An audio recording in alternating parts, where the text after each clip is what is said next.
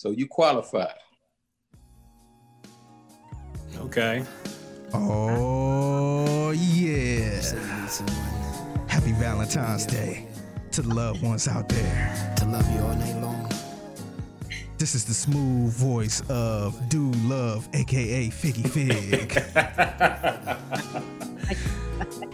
Because I'm right here. Shout out to all my ladies out there. To do all the things your man would do. Jim's the Juice Radio. Tell me what kind of man would treat his woman so cold. Treat you like you're nothing when you're worth more than gold. All right, we're going to keep this going with a little D'Angelo. Jim's the Juice Radio. Turn your radios up right now. This is my fake radio voice.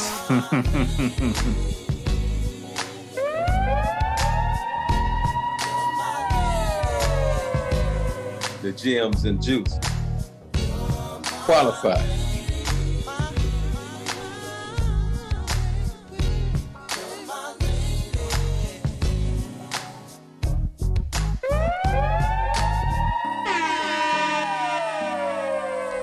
Gotta throw in a little of this. I'm awful with the R&B, but I feel good about this little playlist. I'm dead.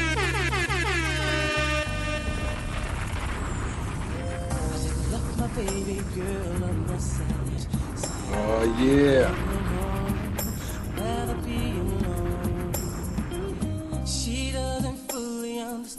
Happy Valentine's Day to the lovers. Little Tevin Campbell out there too.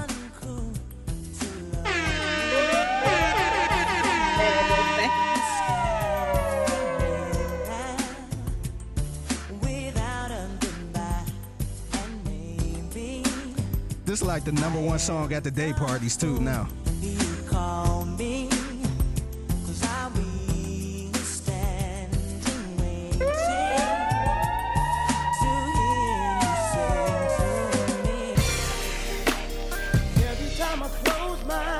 Hopefully we can end it with a song like this with the lover.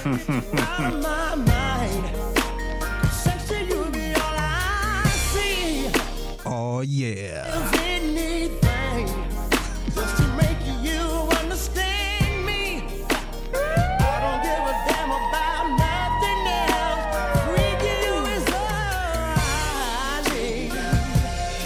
Where the ladies at? I might use this voice the whole podcast.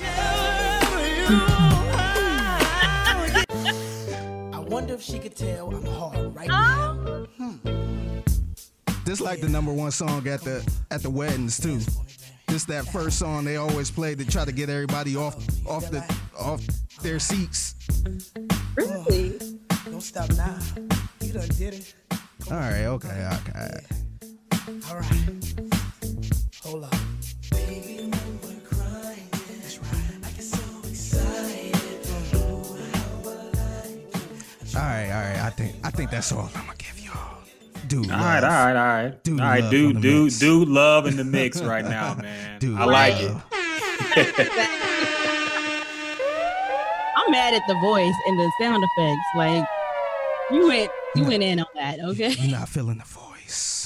A dude. No, don't do that voice no more, man. Happy Valentine's Day. Yes. Dude, DJ Figgy's, aka Dude Love in the mix. If you on YouTube watching, you see Figgy got on his Mick Foley Dude Love WWE colors on right now, man. Repping for the Valentine's Day and the lovers out there. And of course, in typical Gems and Juice tradition, we're going to talk about how bullshit this day is and this weekend is. But we going to get into that in a minute because we got a special guest as well. So, shit, man. Of course, another great mix by DJ Figgy Fig in the mix right now. So, yeah, I like this new tradition, man. I like the Figgy Fig mixes at the beginning of the show, man. I'm fucking with it now. I'm fucking with it.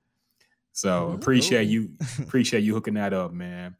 So fuck it, man. A lot to get into. Again, another exciting edition of the Gems and Juice podcast. We gonna get into it. Got a special guest, a lady friend, gonna join us and talk. Cause I know y'all talk about how we just bitch about women all day and how we whine about, I'm just saying we need to increase our women-led listenership because I feel like people think we're just picking on women. And even Jasmine comes on and she's kind of like taking a man's side too. So it's really like three niggas just agreeing with each other. So we need a female voice in the mix and we'll introduce her in a second. But first, let's introduce the podcast as we always do. Jay Prince, tell them what they're listening to right now. Tell them what it is. The Gems and Juice. Yes, the Gems and Juice podcast back in full effect. That is Jay Prince, by the way. He actually did a job for us like that. I'm about to say, y'all got the king of basically Houston on this? Like, really? Yeah. Not only that, we asked him straight up if we can be in Mob Ties, and he said we are. So you qualify. Yes. He said we are qualified to be in Mob Ties. So just so you know, if you ever come down from Arizona and you need some protection, something, if anything, whatever you're doing, if you need some Mob Ties connects, we got you. We Mob Ties affiliated. Just to test that theory. I'm on my way. Okay. Go ahead. This is a Mob Ties podcast. It is Mob. Listen, I am not a part of the mob. I don't do that, but I will come and test the theory though. I want to see how protected you guys are. It is not a literal mob, okay? It is not the Italian mafia. It is a collection of bosses. Yeah, collection of bosses. That up too. He cleared that up. He did. Nothing illegal going on here. It is a coalition of the bosses, and we bosses. You a boss too, J Bell. So you qualified as well. We gonna qualify you too. So you come down to Houston and you legit. Oh, I love it. Yes. Thank you very much. Thank you. The fact you keep saying bosses got me turned on. Okay. I want to go where the bosses are. That's where I want to be, where the bosses are. Okay. It's a coalition of bosses, man. So yes, that lovely voice you hear right now is our special guest, of course. I believe Figgy met her through Twitter, he said, but he is a friend of another friend of our show, Brandon Caldwell. And she works for Power 98.3 over in Phoenix, Arizona. She is a lovely media personality, a go-getter, a woman who's doing big things in the industry. And her name is J Bell. So J Bell, appreciate you joining our podcast. Thank you for having me. I love that intro. I am doing big things. I want to see what these big things are. No, I'm just joking. Thank you guys for having me. I really appreciate it. Figgy actually approached me about being on. Then he didn't follow up for a while. So I was like, you know what? Forget it. And then when he emailed me and was like, I want you on this weekend, I was like, I finally get to get on Gems and Juice after Arian Foster.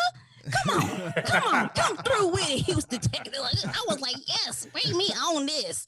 I saw that clip. That's big things, guys.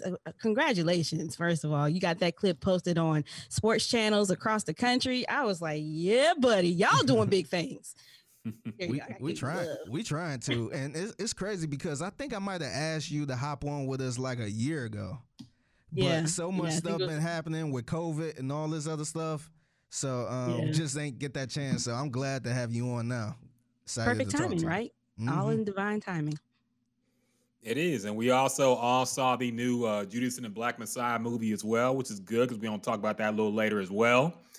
And of course, we're going to get these spicy Valentine's Day takes off too. We're going to talk about some music as well. But first off, Figgy, man, Dude Love, how you been, bro? How's the week been for you, man? Man, I'm feeling good. It's been a good week, man. Kind of sad over J.J. Watt leaving. I didn't think I was going to be this sad because we knew he was going, but that's probably the only dark side of the week. But outside of that, man, the week been pretty good. Yeah, and we can talk about that real quick, man, because I don't know if we'll have time later on. But the J.J. Watt leaving has been the biggest sports news in Houston right now.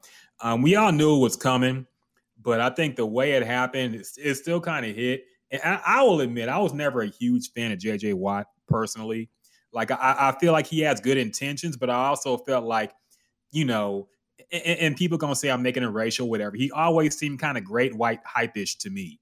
You know, like we got a white superstar. Let's pump him up over the real stars who I felt were on that team, who were Arian Foster and, you know, Andre Johnson. They didn't get the national attention that JJ was getting when he was beasting. And yeah, he deserved it. He was a beast. Yeah. But he was hosting Saturday Night Live and doing all this other stuff too. And I'm like, man, like, I don't know if he's even the most important Texan at some point, but like, I respect him for everything he did off the field for the city. Honestly, the Hurricane Harvey thing, I always respected that.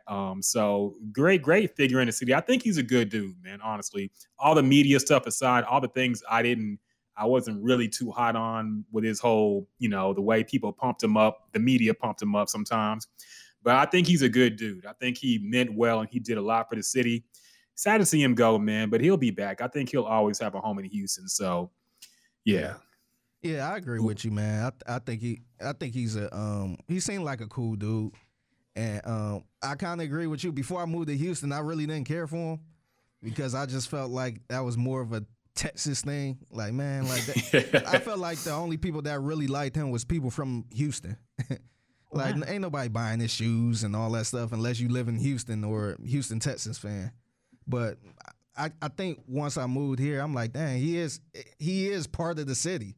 Like, you can't name anybody else before J.J. Watt. So it's kind of strange to see him not a Houston Texan now. So I think that's going to take some getting used to. Maybe he'll go to the Cowboys. Oh God, no! He can't. Like there are certain teams he can't go to. That's my team. Don't talk about my team. Wait, your team is the Cowboys? Yay! You live in Arizona. How do you not root for the Cardinals? Wait, first of all, let me go ahead and wrap that part up before you. I'm from North Carolina, Panthers. I'm not a Carolina Panthers fan. Never been. Oh my goodness! Yes, I live in Arizona. Don't care for the Cardinals. Okay, I've always been a Dallas Cowboy fan since I was old enough to understand football. So okay, yes. I'm not going to ask you your age because I've been told that's rude, but I very much doubt that you remember the Cowboys winning anything. So why are you a Cowboys I'm 35, fan? Just so I can put that out there. I'm 35, so I do remember when the Cowboys used to win. Do not play me like that. So you were barely out of diapers when they won their last championship, but okay. Hey, I remember when they were doing good too with Emmitt Smith and Troy Aikman. They're a big part of that team. Don't do that to me. Okay. Don't do that to me. Cowboys are always going to be my team. Shout out to Clint Sterner, too, who was on that team when they went, like 2-14 or something? Yeah. They be trying, though. But my loyalty will always stand with the Cowboys. But maybe they could use J.J. Watt. No, he can't go there. There are certain teams, as a former Houston Texan, he cannot go to. He can't go to the Titans because they used to be the Oilers. We can't do that. Oh, Lord. And you can't go to the Cowboys, period. He can go anywhere else. He'll probably go to Pittsburgh. I think their cap is tight, but they'll make it work somehow because the brothers are there too. But he cannot go to those two teams. He can't go to the Cowboys. I'm disgusted you're a Cowboys fan, I'll be honest, because you have no kind of link to Dallas. You made me spit when I said that. Disgusted? Like, dang. I'm not gonna lie. People who I understand if you're a LeBron fan because LeBron been dominating for a long time. I understand if you're a Kobe fan. I don't understand people who are not from Dallas but Cowboys fans. What have you been rooting for? You got to think about this. I'm from North Carolina. Sorry to cut you off, Figgy, but we didn't get a team in North Carolina until 95, 96. Okay.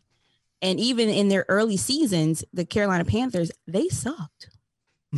So by the time I really got into football enough to understand it, I was already a Cowboys fan, dead in it. And so you couldn't switch me for nothing. I'm a Cowboys fan and a Charlotte Hornets fan. Wait, okay. Now I'm super confused. The Hornets have never won. It never even been competitive in anything, but you root for them. The Panthers went to the Super Bowl. They went to the Super Bowl. Yeah, they have. Yeah. Later on, in later seasons, they did. But when they first started, they weren't that good. And so, when the team came around, it was an expansion team and they were brand new. I was already a fan of a team. And once I am loyal to one thing, I stick with that. Okay. Unless they, Okay. well, obviously Dallas Cowboys have shit on me enough that I shouldn't be a fan anymore, but I have always been a fan. I've always stuck with it. The only thing that has made me mad about that team is Jerry Jones being both the owner and the general manager. He needs to let that go. Yeah, plus Let he's somebody else racist actually too, come but in and okay. do that job. How'd you feel when he knelt for the anthem with the double knees down during the before the anthem played technically? How'd you feel about that photo op? Performative. Yeah, exactly. Very performative. But aren't most of the NFL owners and the NFL That's the true. performative? Good point. Super Good Bowl. point. Good point. Good Yeah. point. The Super Bowl You're itself, right. this past Super Bowl, was very performative. Let's just be We gonna honest. talk about that too. Actually, should we talk about that now? Yeah, let's Fuck kick it No, off with that. wait. It's Well, yeah, okay. Now, fuck it. We were gonna talk about music first, but we're gonna combine that with the Black Messiah discussion. So, fuck it. We're gonna talk about the Super Bowl itself. Brady won his 7th ring. He beat the shit out of the Chiefs. I don't know what happened to them, man. I was watching that game. It was terrible. I never would have thought they would not even score a touchdown the whole game. Like Patrick Mahomes was not even like he was hurt. Apparently his toe was hurt, but he was moving around like he was throwing it. His offensive line looked trash. Yeah, they couldn't hold him. Mm-hmm. It was very unfortunate, especially seeing how they beat. Like I was just hoping for a good game, man. Like I didn't care if Brady won or not, but yeah, the Buccaneers ran away with it, and it felt weird seeing them win because this didn't really feel like a Buccaneers team, man. It felt like the reject Patriots, basically. I would have to agree with you on that just a little bit. I didn't watch the whole entire game because obviously my team wasn't playing, so I didn't really care. Plus, like you said, Tom Brady was back in the Super Bowl. It's his 10th appearance and his 7th win. But to me, like in that situation, Tom Brady knew what it took to win a Super Bowl ring. Patrick Mahomes, he's only won one. He's only got the Chiefs there one time, and he's brand new to this whole system. And so when you're playing against a veteran like Brady, you have to come with your A+++ game. And they just didn't do that. You know what I'm saying? Brady already knew what to do when he came into this whole thing. And he had Gronk beside him. Yeah. Like Gronk literally left the Patriots. I think he had retired, matter of fact. He retired. He was retired a full year, then came back just to play with Right. Brady. Yeah, exactly. So at the end of the day, first of all, you look at it and see that it wasn't the fact that the team was BS, the Patriots. It was the coach. You know what I'm saying? They weren't comfortable being on that team anymore for both of them to leave. And so when you come in, you have these two vets and they know what to do because they've been to the Super Bowl so many times. You have to come in with a mindset of like, I got to be like 5 steps ahead of these dudes because they don't play like nobody else. And I think at the end of the day, like I said, I didn't watch the whole game, but I got playback on Twitter. The Chiefs didn't know what they were getting into, point blank in the period. Yeah, this is badly prepared, but I don't want to talk about the game because you can hear that on any. We're not a sports podcast. You could hear plenty on Sports Radio 610, First Take, whatever. We ain't that. I want to talk about the halftime performance because that is music and hip hop related, and it was very controversial. So the weekend was the halftime performance. I was kind of iffy when I heard he was even announced because I'm like, I didn't know if I underestimated how popular he was, but I didn't think he was halftime show popular, you know. But I was like, maybe I'm wrong. Maybe we'll see. Maybe he'll blow it away with the halftime performance. And it was very, very the critically, I want to say bad. I didn't see anybody who said they liked it. I'll be honest. But Figgy, I want to get your take first, man. Number one, were you a Weeknd fan before? And were you impressed by this halftime show at all? Yeah, I was a Weeknd fan before. But when we first found out that he was going to do the halftime show, I was a little confused because to me, he's not really a halftime type of performer. And that's no disrespect because it's we can name a bunch of artists that's not really halftime Super Bowl performers. I thought he was one of them. And I watched the halftime show. To me, it wasn't bad. A lot of people was just saying it was god awful, like he was up there fumbling the mic and all that. I didn't think it was that bad, but to me, I felt like people's standards for a halftime Super Bowl halftime show is way too high. They expect Janet Jackson type of performance. Michael Jackson type of performance, dancing and fireworks and jumping off the roof and all that type of stuff. I think that's what people expect when watching the Super Bowl halftime performance. And that's not Weeknd. No disrespect.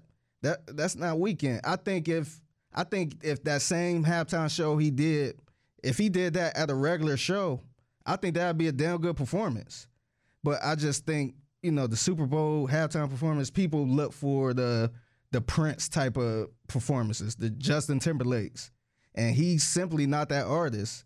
And if you want to get a little deeper, I think The Weeknd, I think him blowing up like this was unexpected from him and anybody else. I don't think people thought he would be a pop star like this, because he was always a mysterious type of guy, but he blew up so much where he's the show at this point.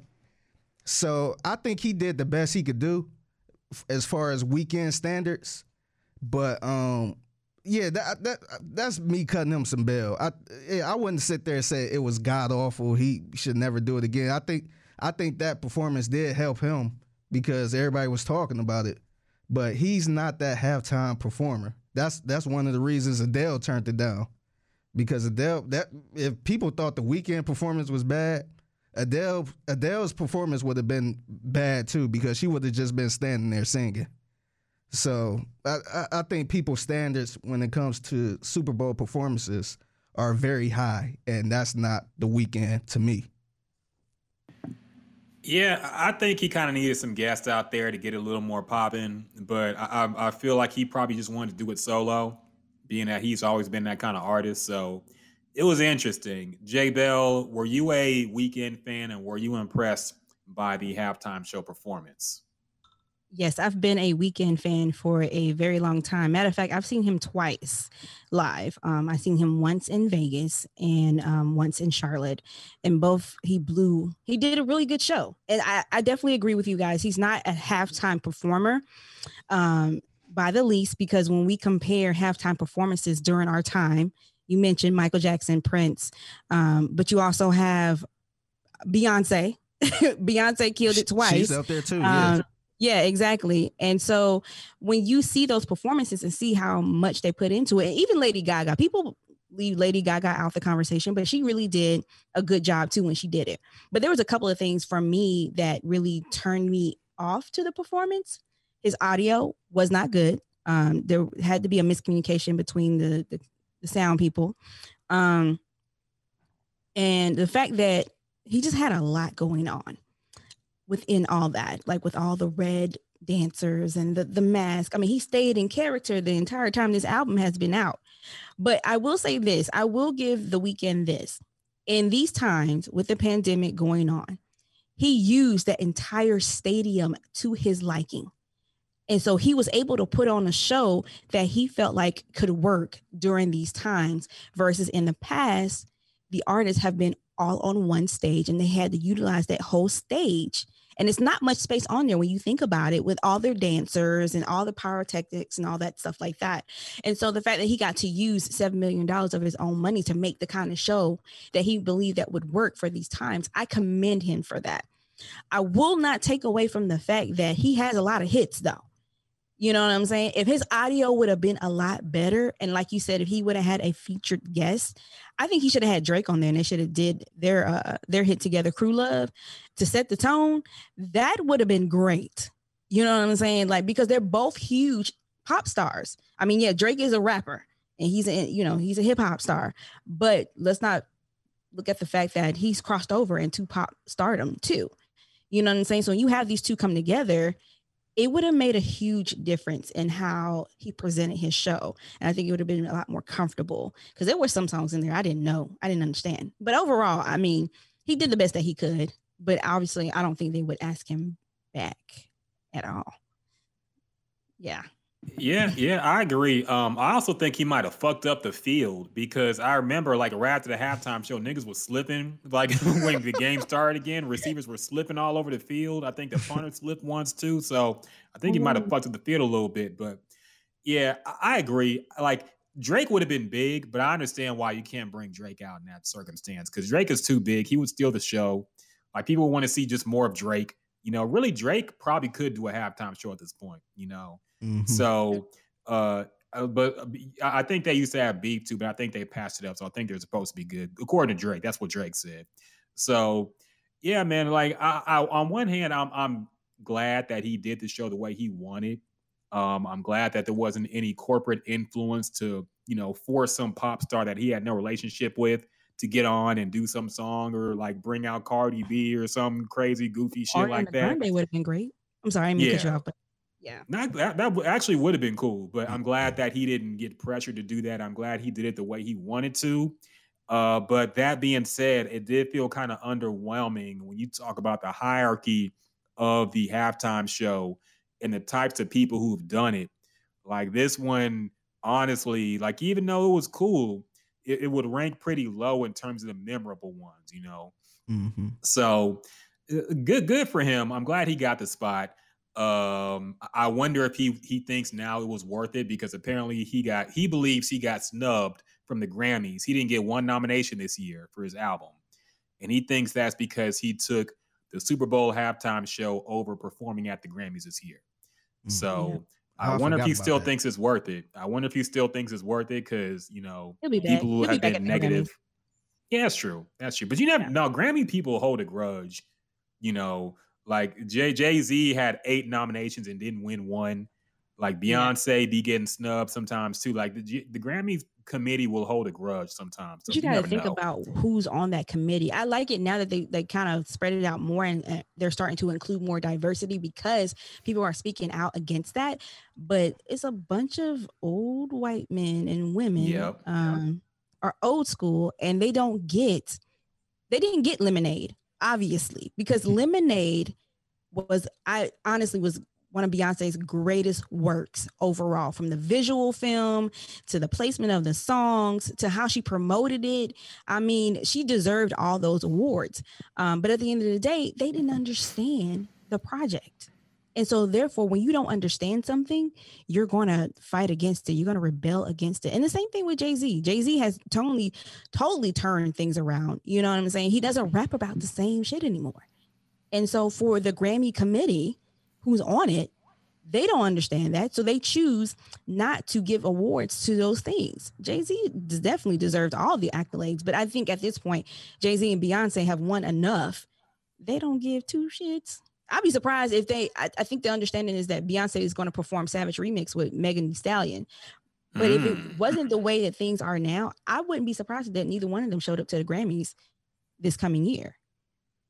Megan will be there. Beyonce can choose. Megan can't say no to the Grammys. Right. She's No, not at a yeah. place in her career where she can say no to the Grammys. Beyonce can, but I think maybe to support Megan, if they do perform that song, she would do it. Beyonce would do Megan a solid and perform for that. Right. Yeah. But yeah, Megan can't say no to the Grammys yet. She's not there yet, but we'll see, man. Very interesting, and we will keep a tab on the Grammys as well. Speaking of Jay-Z, we can talk about some new music now. So the Judas and the Black Messiah movie came out. Is of course the movie about Fred Hampton and the Black Panthers, starring Lakeith Stanfield and Daniel Kaluuya. I think you say his name like that. We're going to talk about the movie in a minute. It's on HBO Max if you haven't seen it yet. So get you a free subscription, a free week trial. Just watch it, then cancel it, and you'll be good. But we're going to talk about that movie in a little bit. But there was an album that came out, and I didn't hear the whole album. I don't know if y'all did, but I did hear the Nipsey and Jay-Z song. It is called, what's it called again? What It Feels Like. Personally, as a Jay fan, I'll go first. As a Jay fan, Jay still got bars, man. I was a little worried after 444 that awkward kind of offbeat rap style, which worked for that album, but I was worried that was going to be how he rapped every single time he was on a song now. Like, I'm glad he's still barring people up, man. I'm glad he's still performing at a high level lyrically, and he showed it off here, man. He has some dope. You look at the lyrics, man, the double entendres and the rap cadences he had, like, he did his thing on here, man. And I will say, even though I'm a Jay stan, I will say when I think he fucked up, he did his thing here, man. It's unfortunate that Nipsey couldn't live to see a collaboration like this. I definitely think Nipsey deserved a Jay-Z verse when he was living, but things work out like that, sadly. But Nipsey did great as well. I don't know how this song was created. I didn't look up the composition of it. I don't know if it was just, hold up, do you have inside information about how this was made, J Bell? Yes, because I read into this because I really wanted to understand it because obviously, Nipsey passed away 2 years ago. Like you said, they never got a chance to work together on music. So my understanding is that Nipsey made this song 8 years ago. And made it 8 years ago. And then Jay-Z somehow got a hold of it. Like he heard it like 5 years later after that. And so they worked on it, or he worked on it with him together. And it just kind of like was sitting and waiting to be used. And here you go. It's like that. It's crazy the amount of music that artists hold on to and wait for the right moment to put it out. You get what I'm saying? So so overall, that song has been around for a long time. And now it's being used. That's what I read. I read in the interview that Jay-Z did. I think it was, I forgot which site it was that I read it off of, but I was like wondering the same thing. I was like, where did this song come from? And that's what happened. That's cool. That's cool. And Jay and Nipsey had a relationship when he was living too. I remember the story about how when Nipsey Hussle, and this is when I first really got into Nipsey, he released that Crenshaw album in 2013. And he charged like $100 for the physical version of the album. And Jay-Z bought like 100 copies at $100 of the album. He bought a shitload of the copies at that price. So very controversial at the time because people were like, what the fuck? $100 for an album.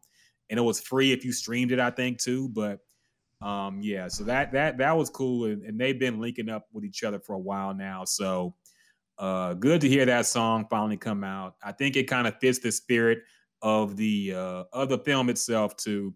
I gotta listen to the rest of the soundtrack though. I know Her had a song on it as well. It's on the end credits. That's a cool song too. And Her performed a song at the Super Bowl too. What song was it though? It wasn't the national anthem. It was America. It's the Black national anthem, right? No, she did America the Beautiful. No. Alicia Keys did the Black. Oh yeah, that's right. Yeah. Another sidebar. There was like 5 songs before the Super Bowl, man. That shit took like 45 minutes to start. I feel. Why was there so many? Yeah, they're like, this was the I'm Sorry Black People Super Bowl, by the way. I didn't talk about that. It was very performative. There was like 50 songs that played before the national anthem. Then you had the national anthem with the whitest white dude ever with the guitar. And you Eric have Church. Jasmine Sullivan. Yes, and Jasmine Sullivan doing like the I thought it sounded okay though. I was a little worried when I first seen it. The point is, Jasmine Sullivan did not need Eric Church. She sung that down by herself, and she should have had that moment by herself. I understand they're trying to do unity, but if you're really going to be performative, go all in. You don't need no white people on that stage. Leave her out. Leave him out. I love Eric Church. Don't get me wrong. I think he's a great country artist, but Jasmine Sullivan really should have had that moment by herself. It didn't need to be a duet. But the theme is unity. We all have to come together, guys, to end racism. As you score in the end racism end zone of the. That's what we end racism at the end zone. That's how we're gonna end it. Just put it out there. Like, no. Yeah. That's the end of it. No. I will say this about Her and Jasmine Sullivan, because Alicia Keys has done, I think she's done the national anthem before anyway. Those moments for those women was very huge. Period. I mean, the fact that Her is on a stage like that from the beginning of her career when nobody even knew who Her was, never even saw her face. And now to have a national platform like that, an international platform, I think is really, really big. And Jasmine Sullivan has been, woman that sings down, but she's never really gotten her credit or her accolades the way she should have. And so to see her doing that after releasing an EP, people, which is not an album. I want people to understand it's a project, it's an EP. Hotels, she released that and then turn around and be on stage on a national platform like the NFL and singing the national anthem. It's huge. It's big. It's Black people are beautiful. Yeah. It was a good look. Yeah, Yes. That's the one thing I never really complained about. Remember, people was complaining like, "Oh, why they singing the national anthem?" That's still a big stage. It's Yeah. still a big, even though you could disagree with the song and the lyrics and all that other shit, but that's everybody's dream to for a singer to sing the national anthem. So I never bashed anybody for doing that. And think about this. How many of us as Black people really know the Black national anthem? I don't. I ain't gonna lie. I don't. I know lift every voice and sing, and that's the end. That's the only lyric I know. You sitting here complaining about Jasmine Sullivan doing the national anthem, but do you actually even know the Black national anthem? Who decided that was the Black national anthem too? Yeah, I must have missed this meeting. I just found that out in 2020 when the NFL decided to do that. Right, but it's always been the Black national anthem. Y'all didn't know that? Lift every voice and sing. No, I did not. I didn't know that. Yeah, minored in African American studies too. I never heard of that. Like, when was that decided? In 1968? Like, when? Who decided this was a Black national anthem? That's all I want to know. Who decided? For a long time. But when was this named the Black national anthem? I can't answer that part for you. Okay. Honestly, I don't remember right now who decided that. I can't even remember who wrote it, but it has been the Black national anthem for centuries. I think it's just starting to come more to the forefront. Yeah, I always heard the song. I knew what the song was, but I didn't know that was considered the Black national anthem. Yeah. Okay. I'm trying to look up the history, but I can't find enough. Let me But see. yeah. I got my iPhone in front of me. Let me look it up. We need right to now. do another vote in that case. We need to choose a new Black national anthem because I did not know this was the official Black national anthem. And I don't know when it was named that, but in 1919, in 1919, the NAACP dubbed it the Negro National Anthem for its power in voicing a cry for liberation and affirmation for African American people. Okay. Well, the NAACP was a lot of white people in there too. So no, I don't trust that vote. We need to have a new one. Wait a minute. It was. NAACP had a lot of white people involved in the organization who were right. No, I agree, things, but it's just funny that you said you don't trust it. I don't. What you think should be the? If you go to HBCU, we sing it. What you think? At almost every event. What you think should be the national anthem for Black people? Oh man, see, it would be easy to come with a joke. Snap your fingers. Wait, what could be the Black national anthem? What really moves Black people? Swag surf. Yeah, I think. No. Enough with the swag surfing, man. Leave that shit in 2008. The Negro spirituals. Today we got to think about that. What really moves Black people? It can't be no violent ass song. It can't be no song about shaking ass. It got to be something uplifting. No Kendrick Lamar songs. I was gonna say Dipset, the Dipset national anthem. The Dipset national anthem could be the national anthem, but it's a little too druggy and violent. Yes. I'm dead. Really played it. Hey, that really was the hit. This does make me feel patriotic, though. I would stand up for this. This makes me feel patriotic, man. This makes me feel proud of my country. This makes me want to put on a American flag do-rag 2 times the size of my head and just start walking down Harlem. If you're really serious, if you really think about songs that bring inspiration and these times have changed. Beyonce's Spirit from the Lion King soundtrack. No Beyonce songs, man. I'm sorry. No Beyonce songs. I'm sorry. But you listen to the song. I'm not saying it because she's Beyonce, but if you listen to the song itself, it's a really good song. And it really touches to the times that are going on right now.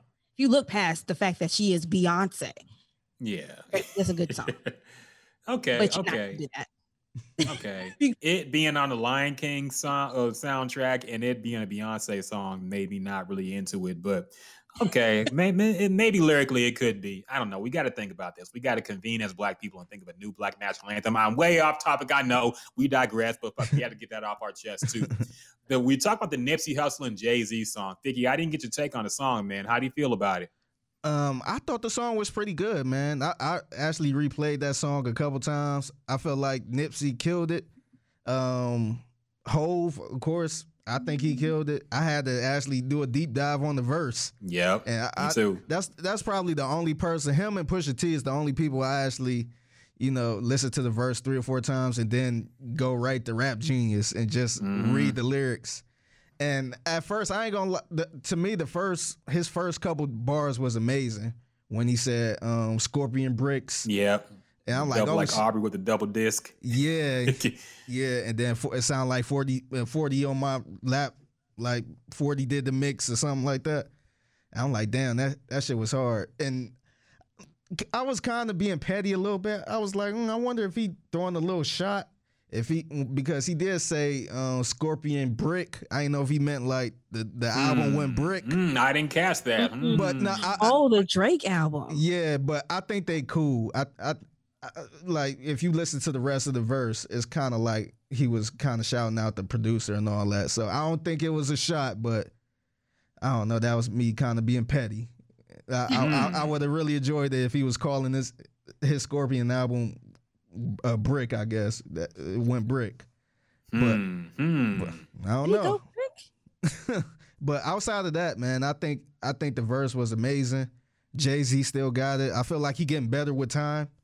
You could literally, outside of Reasonable Doubt, probably the next 3 albums, you could probably say he's better than that. Like as far as lyrics and flow. So he ain't dumbing down his lyrics to double his dollars no more, man. He's finally rapping like common sense. Yeah. Yeah.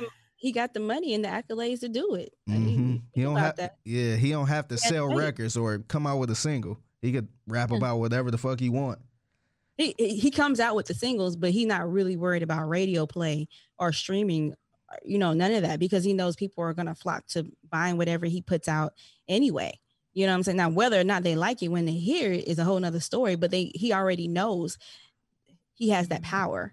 When it comes to, releasing new music. And to be honest, I know you hadn't asked my take. I'm just going to go ahead and dive into it. Nah, go ahead. Even hearing the names Nipsey Hussle and Jay-Z together, I already knew it was going to be fire. Like, that's just me. Because, if you listen to Nipsey's only album, to be honest, that album was fire from head to toe. But even like his earlier stuff, because I remember listening to Nipsey when I lived in Las Vegas and his music first started coming out and really hitting the West Coast. I was like, dang, who is this? And of course, Jay-Z from Reasonable Doubt, and then you dive into Blueprint, the Blueprint 2 and even the Blueprint 3. He definitely got better over time. And this is the one thing I always say when they show Jay-Z, his hair. And you notice every time that he was getting ready to release a new album or working on a new album, his hair would just like grow. He would get a big old afro. And then when he released the project, all that hair was gone.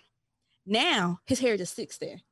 It's just there. It ain't gone nowhere yet. Like it's been years now. He walks around with it. It's not tamed or nothing. And all I say to myself is when he does release that album, that shit's going to be fire. Because he's had that hair for years now. And so when you hear any verses that he puts out, he always is bringing it. Like it's nothing that you cannot not expect of Jay-Z at this point. That's just my opinion on his lyrical skins. I agree. I'm a Jay stan. I have to admit though, I hate his hair. Like I hate whatever the fuck is going on up there. I think he's doing some kind of Basquiat thing because Basquiat has some wild hair like that too, and he loves Basquiat. So I think he was trying to do some kind of look like that. But I hate Jay-Z's hair now, man. Like dog, you 50 years old, man. Like trim that shit a little bit, man. He look a little like it looks a little too crazy, man. Just wait until the gray start growing in. I'm sure it's already. I'm sure he's coloring his hair. He has to be coloring his hair, man. He's 50 plus. He gonna let it go one day though. Like it's gonna get to a point where he just let it go, and he gonna be the old wise Jay-Z. Well, I mean, to a lot of rappers in the game, he is. He's like I would say like the Godfather, like Don Jay-Z of the rap game, because so many go to him, and even when they do interviews, what's the first thing they say? Well, I talked to Jay-Z, and this is what Jay-Z said to me. Like he's really has taken a role of a mentor for a lot of the newer rap artists. And I do agree. But unfortunately, Jay-Z is over 50 and worth $1 billion. And so he's never going to cut that hair. I mean, he's just not. He has the money. He can look like that any way he wants to because he's the one that's signing the checks, making the checks, and bringing in the money. And, you know, all these businesses that he's opened up and invested in. Jay-Z don't give two shits about that hair. It's just gonna stay like that. I think the more of him dealing with white people and these big CEOs, I think the more he just want to be, I guess for lack of word, nigga-ish. he just want to show like, hey, you got to deal with my nappy head, my hair. Like you got to deal with this. Like I'm the one signing these checks. Yeah, because he's a huge part of the NFL, which is why The Weeknd was a part of the halftime show. He had Jesse Collins as the executive producer of the halftime show. He brought them in and had mostly people of color working that show as a whole. You know what I'm saying? Because he has that power. So he's like, y'all gonna get this hair the way it is because I have this type of power and I'm gonna bring in all my people and this is what we gonna do. Yeah, good. Like I said, he don't have to do anything, but I'm just saying my opinion on his hair. I think it looks stupid, but who cares? I ain't worth $1 billion, supposedly. So yeah, he can do whatever he wants, man. I'm a Jay-Z fan regardless, but yeah, I just thought it looked a little goofy. But in more Jay-Z news, he's making headlines again because now he is officially a nominee for the 2021 Rock and Roll Hall of Fame. Other nominees this year include Mary J. Blige, Shaka Khan again. She's been on the nomination for a long time. Her and Rufus, they should have been in. They're bullshitting with that, man. Her and Rufus, they should have been in by now. But I have a rant, but I'll save it for a little bit. LL Cool J is on there as well as Tina Turner and Dionne Warwick are also nominees. And Rage Against the Machine, which I don't know if it's their first time on a nomination, but I'm sure they'll get in there. But we're talking about the black people now. So how do y'all feel about Jay-Z? Because I'm sure Jay-Z will get in immediately because he's Jay-Z and he got an industry connection. So we can all just assume he's going to be in the Rock and Roll Hall of Fame this year. How do you feel about that, as well as Mary J. Blige being a nominee? We'll start with you, Figgy. I think it's good, man. At first, I can't remember when we had this conversation on the podcast about rappers getting in. But I think it's good, man.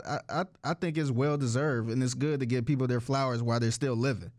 Because I know as soon as somebody passed, then that's when they start, putting them in the Rock and Roll Hall of Fame and trying to give them their flowers. But I think it's good. I would love to see Jay-Z, Mary J, and the rest of the people you named that get in there.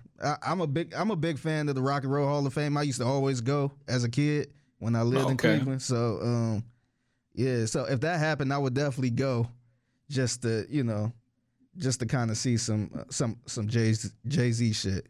So I think it's a big deal. Okay. And Jay Bell, I have to assume you're excited about this as well. I'm super excited.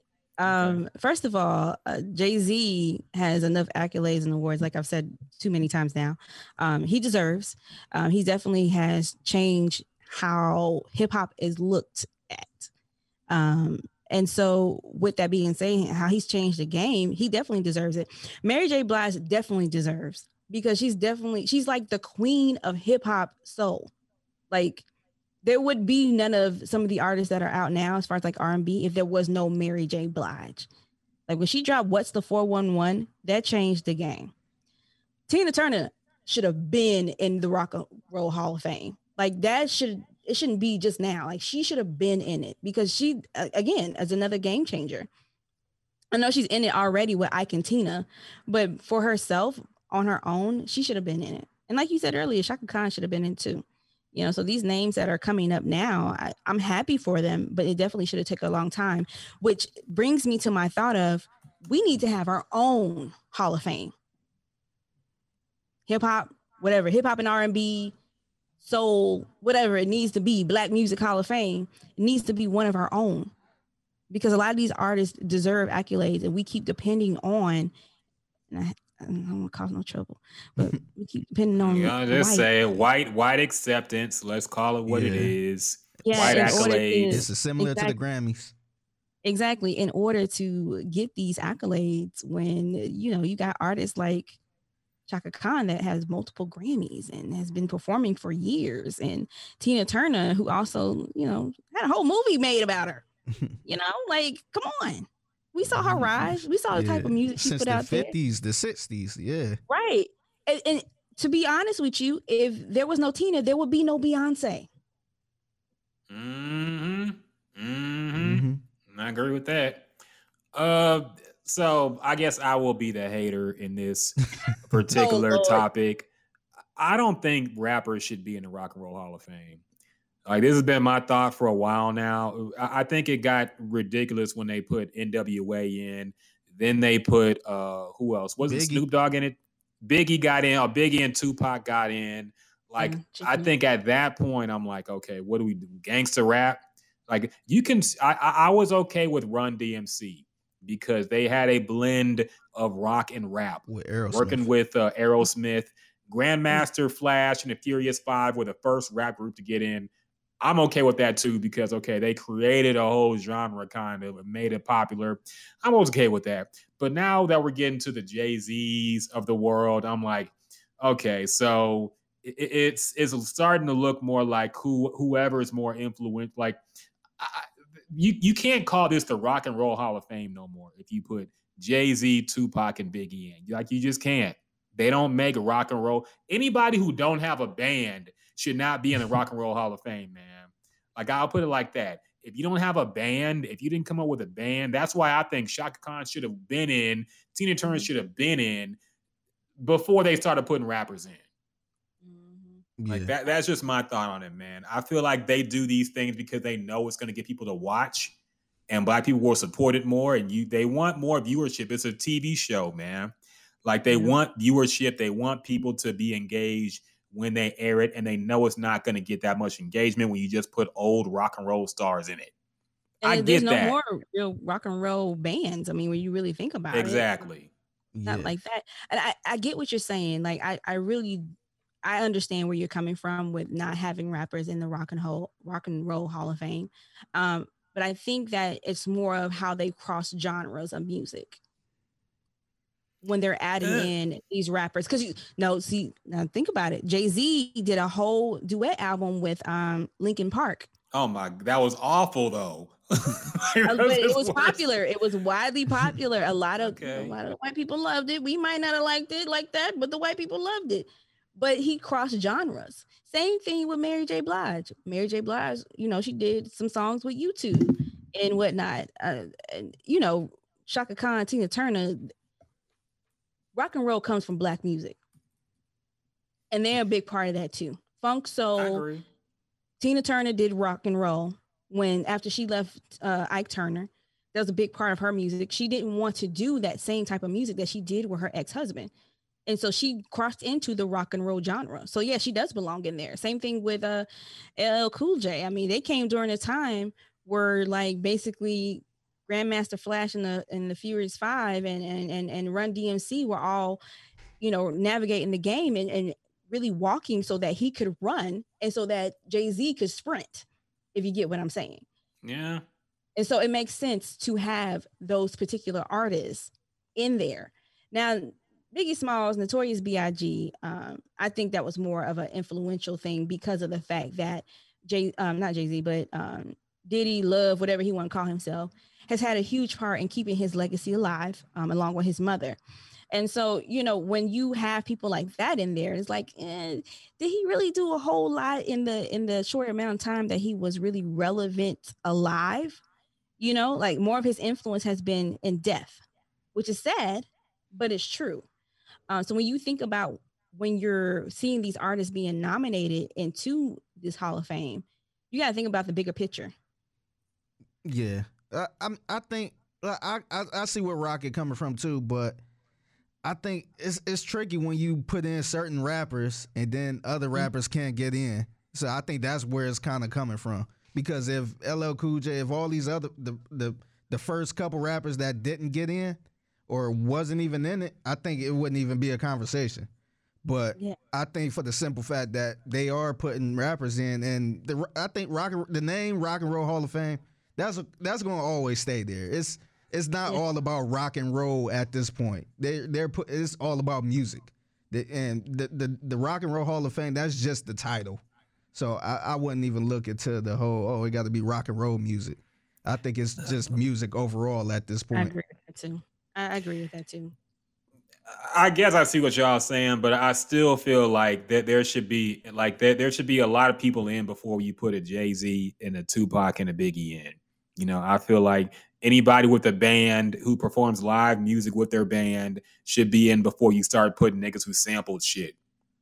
That's just how I feel. I know it's Yeah, how would you feel if all the people that didn't get in that should be in now was already in, and then now you got the Jay-Z's, the whoever's? I'll be fine with that because I'll be like, okay, you added everybody, and like y'all said, rock and roll really don't exist no more. You know, so like it is what it is. I'll be fine if they put everybody in first and foremost, all the black trailblazers in funk music and R&B music and the live performing bands. He said, okay, we put everybody in. Let's put some rappers in. Like, I'll be fine with that. And they started from the beginning, which was good at first, you know, putting Run DMC and Grandmaster Flash. Then they skipped way ahead and put Biggie and Tupac in. I'm like, wait a minute. LL Cool J should have been in first. Maybe Rick Rubin in too. I don't know if he's in yet, but put some of these people who actually Beastie Boys. Fuck it. I think they might be in. I didn't check, but like, yeah, they are. I think they might be. I think I remember them being in. But yeah, they all the early ones got to go before you jump because you're jumping several eras to get to Jay-Z. You know, so that really just reeks of we want people to watch, so we gonna put Jay-Z in it. And I don't know, that's pretty much that's your I agree with you on that because Jay-Z is, let's be real, he's more popular and powerful than LL Cool J. Yes. Or even, I hate to say, but even like a Shaka Khan. Like that would make more noise to put in a Jay-Z over, you know, Shaka Khan because there's still people out there that don't really know who she is. You know what I mean? That don't. This whole generation of, are they Gen Z? Is that what they are? Gen Z. Yes. Yeah. The newest generation of people is Gen Z, I believe. We are millennials, I believe. So yeah, you gotta think about who their parents are. And the fact that they're not teaching them about this music, like about Shaka Khan, about a Tina Turner and stuff like that. So yeah, they're not going to know the music. They're going to know who Jay-Z is. And when you really dive into it and you think about who they're inducting or nominating into this Hall of Fame, it's probably going to be the last great class of actual great musicians and artists. Because you think about the music that's out now. Yeah. Eventually they will, but no, I've learned, if there's nothing else I've learned that people are nostalgic about everything, even if it's bullshit that we know at the time. They probably gonna put Gucci Mane in at one point. Oh, you know, at some point they probably gonna put Gucci in the fucking Rock and Roll Hall of Fame. Remember the influence Gucci Mane had, and yeah, he did have a big influence, but also he put like a 100,000 mixtapes out, and some of them were ass. But okay, so like really no matter what. There will always be people. Drake gonna be in there one day. Like we always gonna 100%. Look back. We always gonna look back and say, "Oh wow, that music was so great and influential." So no matter, that's what I've learned, man. I see people being nostalgic about the Shop Boys and fucking Party Like a Rock Star, all that bull. Like the shit that we thought was kind of corny back then. Like everybody's talking about that was a huge era in music. I'm like, okay, so I've learned that. And it came and went. What was that one? Oh, Roscoe Dash is one. I heard people talking about. Oh, y'all wasn't here for the Roscoe Dash era. That was an era. We calling it a Roscoe Dash era. Like, no, don't call it an era though. Like it wasn't an era. Here? They had a time, a moment. Yeah, that to me, that era was more memories because when you hear that, you go right back to when I was in college or in high school. It's never. I was in college. Yeah, that's the only time when you hear that song, that's the only time you talk about it. Like, this. I remember I was at a party in college. So yeah, I don't know, man. I wouldn't even call that like the good times as far as like the music. It's more the good times. It's just the memories. Yeah. And the Beastie Boys were inducted into the Rock and Roll Hall of Fame in 2012. Oh, okay. Yeah, I figured they were. I thought they might have been in there, so it's good. Okay, at least they started right, but I still feel like they jumped a whole lot to get to Jay-Z, but whatever. Good for him anyway. I'm not hating on the black people who are getting it. What's that? Do we miss some people as far as like rappers? 'Cause I feel like they might have inducted other Black musicians, like Black rappers. But I think it's just because who Jay-Z is now, his name is so prominent that that's who we straight look to. But I feel like there's been other rap artists that have been in it. I don't think there's been that many. Like the ones I remember, I know Run DMC, Grandmaster Flash. I know Tupac and Biggie. And like you mentioned, Beastie Boys. If you want to, that is rap. I'll call it rap. But I don't think there's been that many rappers. Who's that? No Eric. So no Big Daddy Kane, no Eric B and Rakim. No, Rakim's not in it.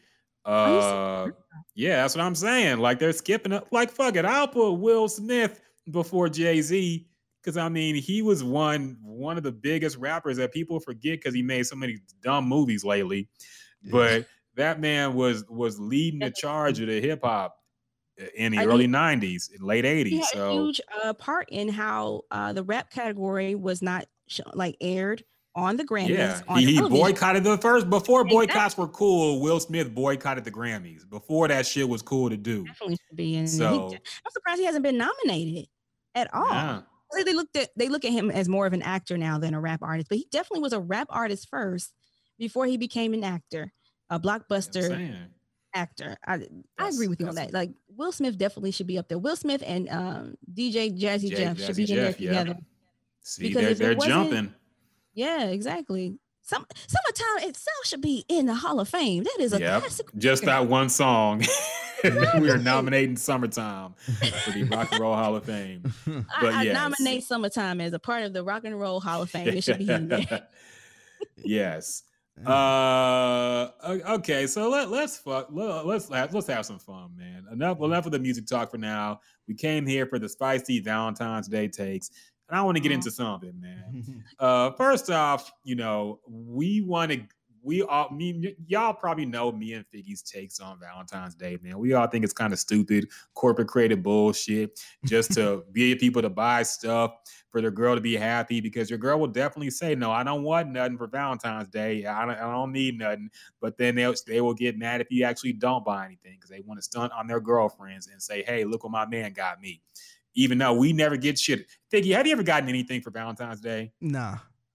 Been married for how many years now? Since 2016. Been together since 2009. So it's nothing memorable like, oh yeah, she got me this diamond bracelet, or it's probably a card or some candy or something. 12 years, man. Can't remember one gift you got for Valentine's Day. I don't think I've gotten any from my girlfriends ever. But I always got to get at least the candy or a teddy bear, one of them goofy shits, or else I'm in trouble. So I've never gotten anything for Valentine's Day from a guy. Actually, I've never really had a Valentine. And the one time I did have a boyfriend during Valentine's Day, I did everything. And let me tell you something. He left me and went to Bojangles in my car and left me for 2 hours. And I don't mean to be provocative with it, but I was in my lingerie ready to go. And he went to Bojangles and left me. Wait, is that a strip club? What is Bojangles? No, I'm sorry. Bojangles is a fast food. It's a fast food chicken restaurant based out of North Carolina. Oh, okay. It's like like what you have with Frenchies. So wait, I need more of this explained. You were in lingerie in the car. Why were you in lingerie? The car. We were in his apartment. Okay.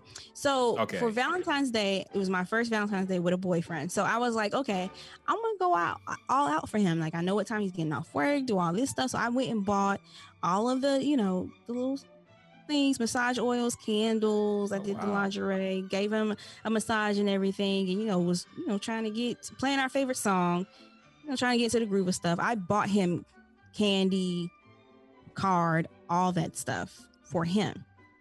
Once I finished my massage with him because we didn't even have sex. I finished my massage with him. He decided he was hungry and left me in his apartment, in his room, to go to Bojangles in my car and left for like an hour. And I was just sitting there looking crazy. Oh, man. He had to go. I hate to say it like this, but he probably went to his other girl because she was feeling lonely on Valentine's Day. Who the fuck spends an hour getting fast food?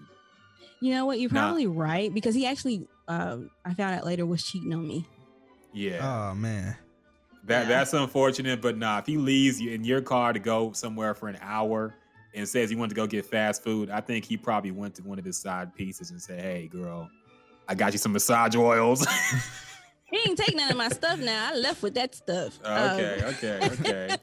I had that. That was my stuff. But you're probably right. But I was also like 22 years old. So still like trying to understand men. Still don't understand them to this day. But, you know, I just was like, okay. I sat there. So what is your policy on Valentine's Day gifts? Like, why do you think number one, have you had a lot of serious boyfriends to even get one? Because when you say you haven't gotten any, I'm starting to wonder, like, do you just not remember getting anything, or did you actually not get anything? You remember not getting it? Like, what is your, like, why do you think, if you haven't got any Valentine's Day gifts, why do you think that is? I've never, except the one guy I just told you about, I've never really had any serious relationships. But even having a date on Valentine's Day, like dating someone, I've never had a date during Valentine's Day either. I don't know what it is. Like, I know that I have certain issues with myself that I am working through. That's a whole nother topic to have. But I know we get out of that topic here too. Are you crazy? No, like, all women are crazy. No, I'm not crazy. Okay. I've had, without diving too much into it, I've been emotionally and mentally abused a lot by men. That's unfortunate. And so, even though I don't try to like make myself the victim, it's a huge reason why I think my relationships with men are a little jacked up, you know, because I always choose the wrong guy. And I think that's a huge reason why I never have a Valentine, because I choose the guys that are not emotionally available.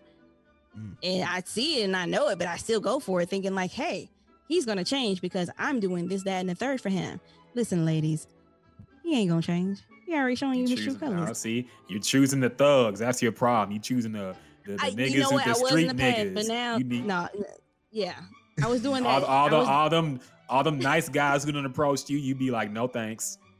I want the street nigga. I want the nigga on the block. I want the nigga who's trying to be a rapper. No. No. You trying to be a rapper? No. Because especially when you work in radio, then they want to send you their music and they links. Like, can you get my music on the radio? No. Okay. You can't get your own music on. I can't help you.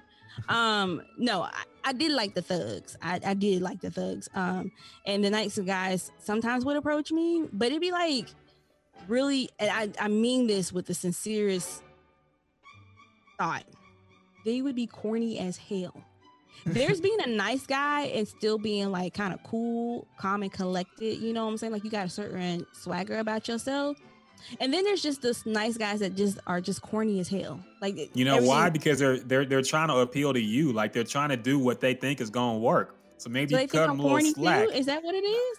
I will say this as now. I will say this as a guy who used to come with the corny shit, because I was raised primarily by my mother. My dad was around, but he wasn't like, you know, he didn't put me on the game, you know. And my mom and my dad, they didn't really date anybody else but each other because they were real religious, and they got married right after high school. So they didn't have any dating experience to get me. So all my mom ever fed me was how you should treat a woman, how she wants to be treated, basically. So now my adolescence is me just fucking writing the poems and sending the flowers and doing all the goofy shit that don't really work, but we're told that works by women. So you gotta consider that. Like, maybe he's trying to appeal because he sees a hard-working industry woman, and he's trying to appear like he is a well put together, functioning guy. He don't want to be like coming disrespectful or something like that. Even though women do like that a little bit sometimes. You know, I don't like being disrespected.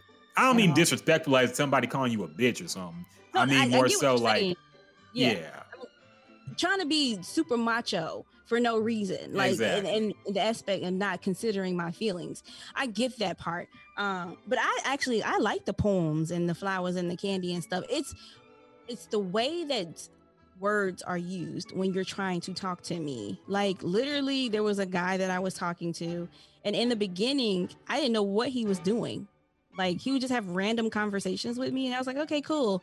You know, oh, I guess he's just doing this with everybody because, you know, we all cool. Like, we all in a group. And so then one day he just decided to shoot his shot in my DMs, and he just came full throttle. And I was like, Okay, what's the issue with this? He's being confident. He's being confident in himself. No, you didn't let me finish. I was just like, "Oh, is that you shooting your shot?" He was like, "Yes, it is." I was like, "Oh, that's cute." And then we started talking. No, because I actually liked it because most guys they don't tell you your intentions. He told me his intentions of what he wanted. He said he wanted me. He said he wanted to talk to me, and he said he wanted to possibly date me. And I was like, okay, cool. So we started flirting. We started talking, and eventually we started dating. And at the end of the day, it just didn't end up working because there was too much going on with the both of us. You was corny. That's why. No, you didn't have that edge to him. No. Okay. No. First of all, no. I don't know if this person's going to listen to it. It was a distance thing. I lived in a different area than he did. So it just, the flying back and forth, Okay, I get you. You know what I'm saying? Like, it just didn't work like that. But let me tell you something. He was a good guy. Good in all aspects. Okay. Ooh, I guess I get what you mean by that. You mean he got a big old thing on him. Okay, I see what you mean. Okay. I knew how to use it, okay? Most of them don't know how to use it. And that's on that. But he also courted me too. And I'd never been courted before. And so when he was courting me, he, bought me flowers. He even bought me some lingerie. And when I came to visit him, he took me around town and, he really planned out a whole weekend for us. He made plans. And most guys now, they don't do that. They'll ask you, hey, you want to go out? Yeah. What day, what time? Let me know. What we going to do? I don't know. I'll let you know what time. I'll let you know today. And then don't follow up. And I'm like, why are you bothering me? Or you have the guy that acts like he wants to date you, but really he just wants to come over any time of the night and just, booty call it up and lay up in your bed as though you're supposed to just do whatever he wants to do. Yeah, that's been my experience. But back to your question about Valentine's Day. No, I've never really had a serious relationship, so I really haven't had Valentine's. That's what makes me bitter about Valentine's Day. No, okay, so it's more personal than you disagreeing with the day itself. Yeah. Plus, I think it's over commercialized at this point. Who cares? Okay. Well, when you find that special someone, I'm sure you will be right in line with everybody else, asking for the gifts, looking at everything on Amazon, being like, "Ooh, I want that bear." I'll probably be doing that. Hopefully. Yeah. I know. Okay. I think it'll come for you, though. Figgy, has your thoughts changed? I know you were out there running, scrambling, trying to get something, even though your wife said she ain't want nothing for Valentine's Day, man. So do you still think it's a corny day or what's going on here? I think so, man. I think the older you get, the more you don't care about it. Now, if you in like high school or something, then it might be cute and you can show off. But now it's just another day. It's just like, we love each other. We've been together for a long time. We do stuff all the time. So it's nobody to really show off to. And plus, it's on a Sunday, and like you're not going nowhere on Sunday though. But as far as like Valentine's Day, if it's like on a work day, that woman expect to get flowers and balloons at the job, so she could be like, oh, and so show her friends, because they know they getting shit too. That's all it is. But as far as like on a weekend, don't nobody give a shit about that. Like we stand in the house anyway. So that's blizzard coming in Houston. So exactly. I got flowers at work once, and I had everybody looking at me like, "Ooh, Janelle, exactly. who is this from?" That's I all want to it's see for. the card. I want to say, "Mind your business," okay? Yep. Let that intent like it. He chose to send me the flowers at work. I prefer my flowers at home, and then I could take a boomerang and show it to everybody else then. But so when you were still to my work, I was like, I had no choice but to show it out. All right, now continuing with our What a Bro Knows segment, our special Valentine's Day segment. What a Bro Knows, we've got a listener entry. Good friend of the show, Boopy, Figgy's homegirl, Figgy's homegirl. Also appeared on the show in the past before.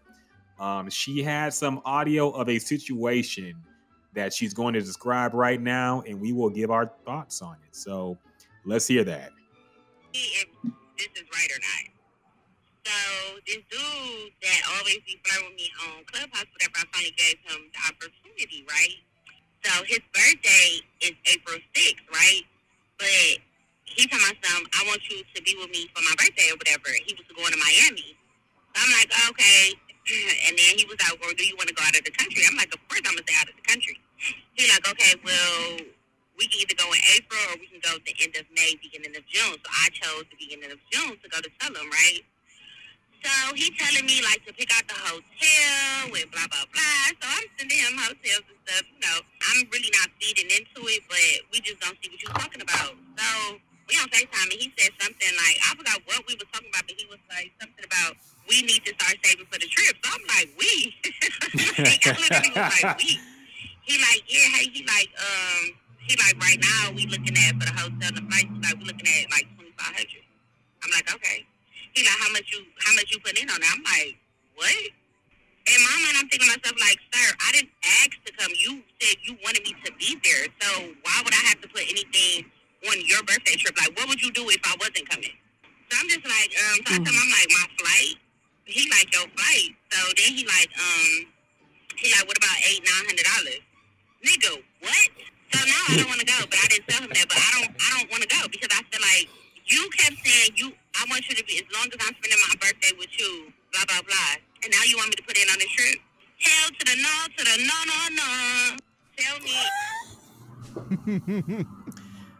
no. Now, that's hilarious. And yes, Boopy Doobie getting flued out sometimes. She's talked about it on the podcast as well. But that is, I guess it would depend on the context for me, because depending on how he asked, because it sounds like he was like, hey, you know, I want you to come out. Like, in so many words, he was saying he was trying to fuck, basically. He was trying to get some for his birthday, and he want to go on a trip and just smash and have some fun. In that case, you can't be expecting her to pay if you ask her to come with the intention of just messing around, having sex, and seeing the sights or whatever, because they ain't friends. They don't even know each other. So this is very much a fluid out situation, it sounds like. So yeah, even though I try to see the man side usually in these cases, I gotta, like, Boopy's right, that's some bullshit. Yeah, I agree with that. And to me, that's more of a ballers type of move. Like, we are average niggas. Like, we got our 9 to 5s. We're average. We can't do stuff like, we can't just fly a girl out, or we can't just, you know, say, hey girl, let me take you on a trip.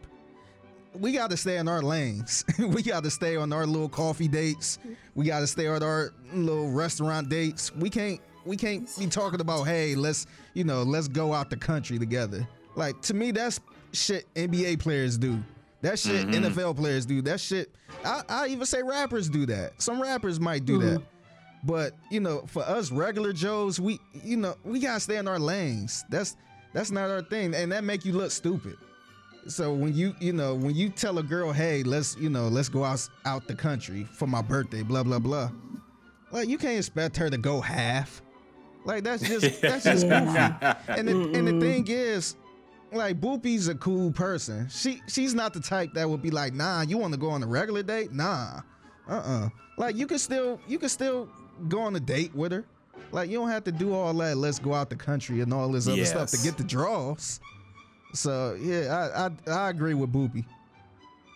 Yeah, the moment he would have said, "You got to pay half," like, nah, I'm out. This ain't happening, Captain. If you was expecting to get some ass, you just lost that chance. Buddy. And I think, like I said, I think the context would matter too. But, like, if you asked a friend, like, let's say I asked Jasmine out, not out. I mean, like, if I said, hey, Jasmine, let's go on a trip. If I asked Jasmine, we know each other for a while, we're friends. If I ask her, like, hey, let's go on a trip, I would expect her to pay her part. Like, I'm not her boyfriend. Yeah. But if I'm talking to some girl, I'm flirting with her on Clubhouse, and then I say, hey, let's go on a trip, I don't know you. Like, I'm just trying to get some. And if you down with it, I'm assuming you down with doing that. But here's my problem, is that sometimes women, like, I feel like, and this is one thing I see on Twitter too, the thought that men are entitled to sex just because you fly a girl out or you do this and that. How do y'all feel about that? Because I have to say, you know, if I It's sickening. pay a girl, wait, is it? It's sickening. Okay, go Because ahead. why? Just because you asked me out on a trip does not automatically obligate me to have sex with you. Why? You asked me out on a trip. Now, if you're But coming you- with pure and clear intentions of saying, hey, I want to go on this trip with you, but I'm expecting up front to have a whole lot of sex and getting a whole lot of ass, you know what I'm saying? Then Okay. if we're on the same page about that, then maybe it can go down. But if you're doing a trip and you're not clear about your intentions of what this trip is about, that's a problem. And so that's sickening. You flew me out because you wanted to spend some time with me. So in that assumption of knowing you want to spend time with me, my first thought isn't that you want to have sex the whole entire time that we're together.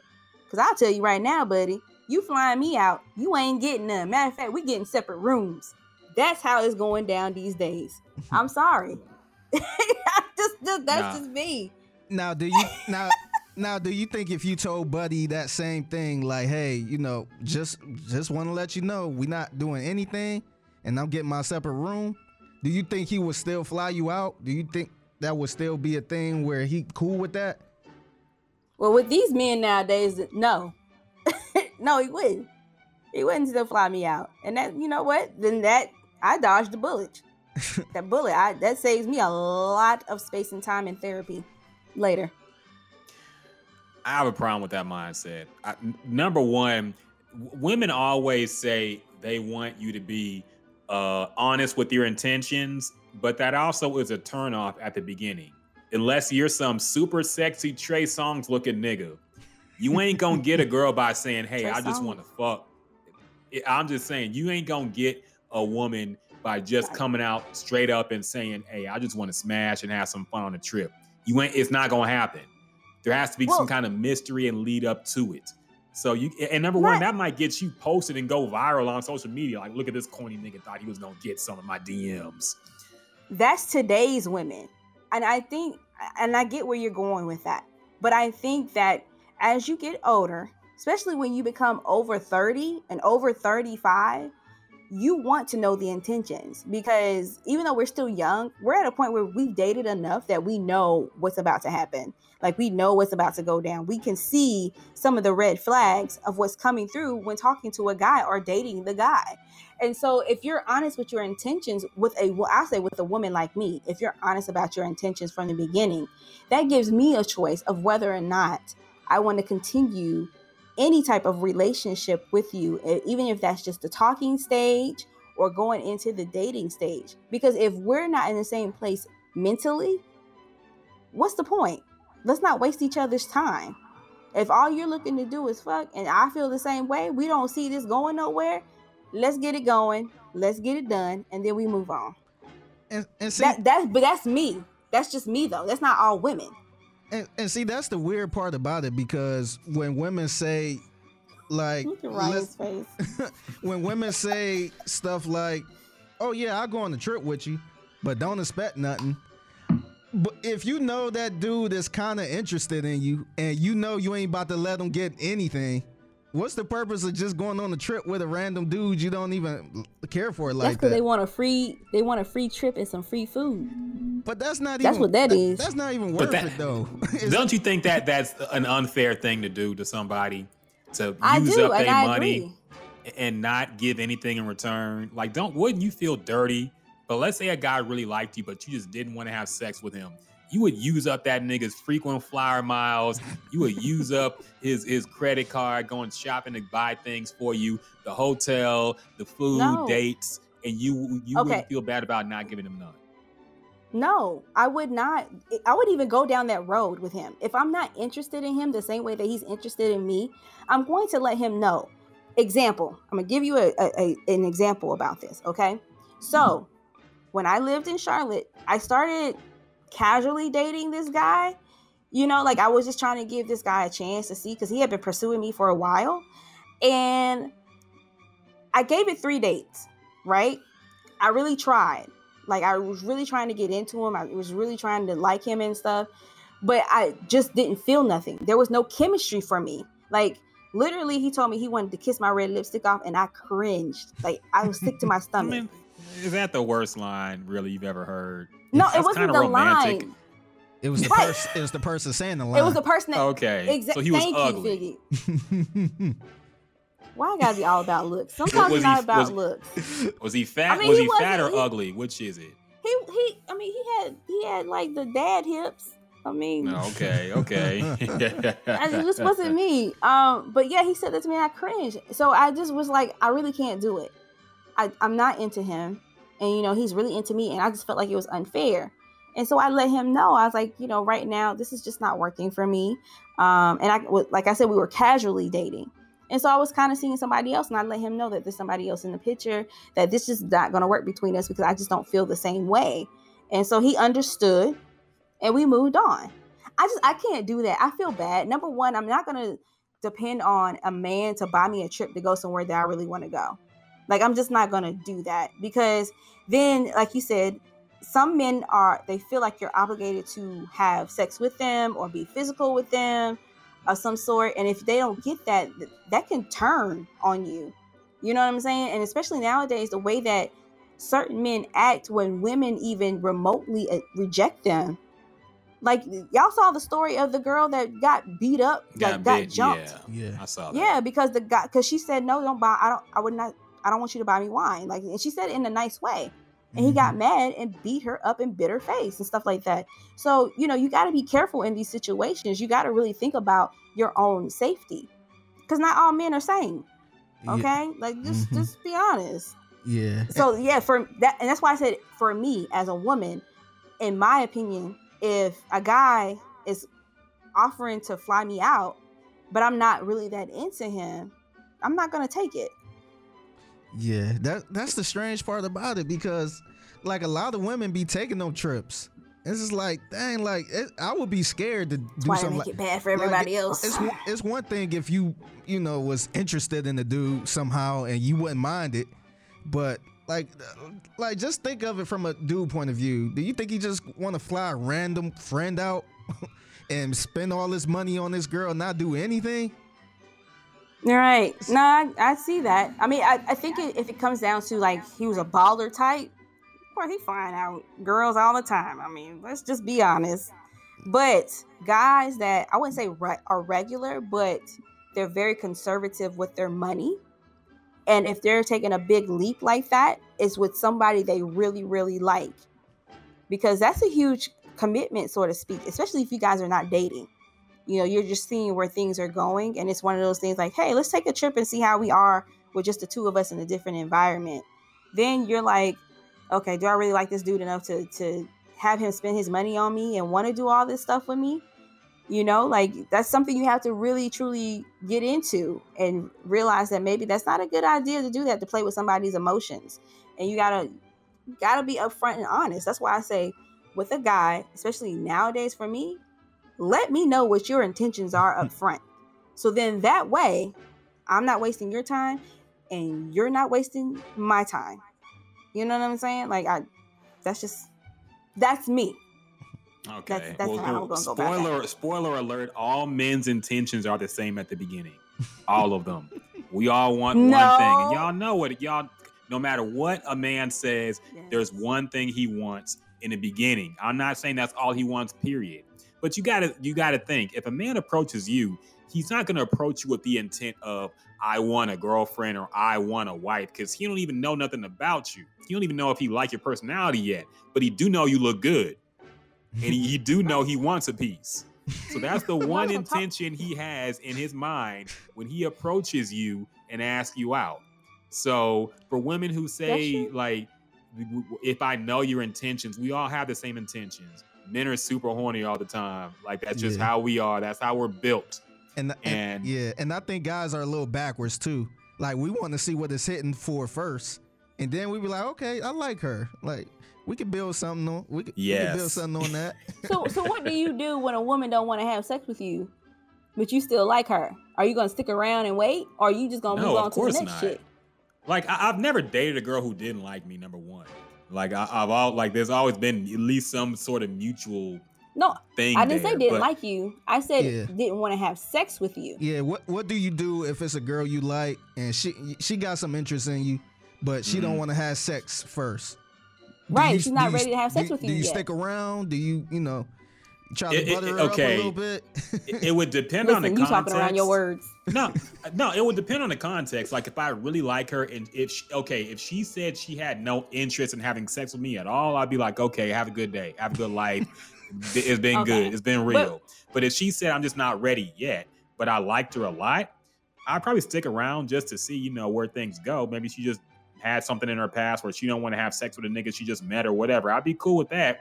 After a while, I'd be like, hey, it's been a month. Not a What are we month. doing here?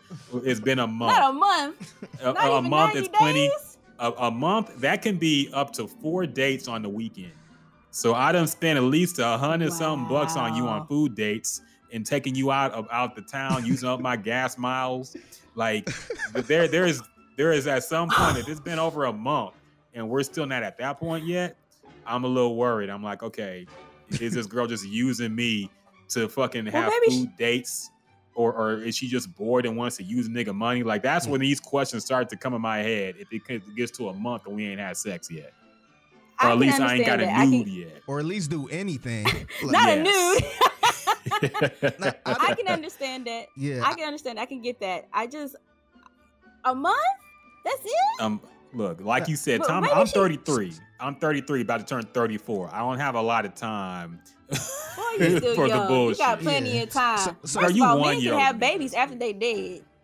You can have kids after you dead. You can get married at any age and have kids. Women are the ones that got to worry about our biological clock ticking and when we can That's- do this and when we can So- do that. Yeah, so let me ask Rocket this. What about, it been a month and y'all still haven't really did anything, but y'all kissing, y'all making out a little bit, but she still not We ready back at in that high point. school.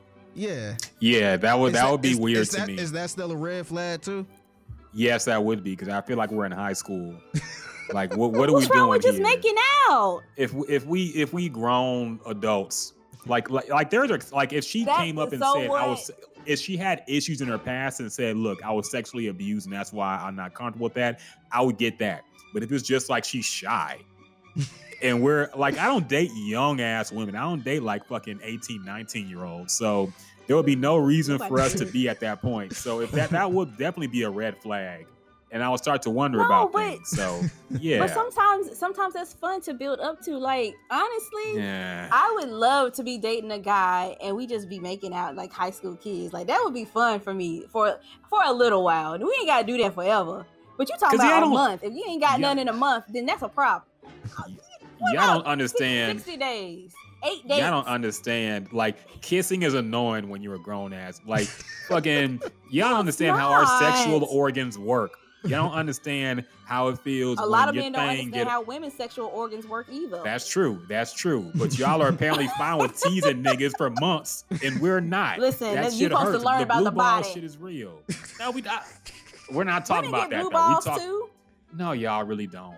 Y'all don't. Yes, we Because do. y'all. We don't literally get blue balls. Doesn't mean that we don't get blue balls. I think women could go without sex longer than men though. Yes, y'all can. A lot But of wo- sometimes when it's a guy that we really like and we're not ready to have sex with them yet because we don't want them to see us in a certain way, we'll hold out a little bit. And sometimes we'll be, well, I've I done hate. that. I've done I'm sorry that just and that's annoying because like I said, like if y'all knew how men operated and how we feel when we're just making out, like it's not just us being assholes when we try, like when your dick gets hard, like you fucking like it hurts. Yeah. Like you got to do something with it. You Man. can't just sit there after that. You know how tough that is Well, to leave that You got lady's lotion house and- Yes. without getting nut, Oh, leave yeah, the house on a hard dick. Oh, It's just- there's a That's why lotion. you don't Yeah, go to her I could have house. jerked off at home and just watched porn.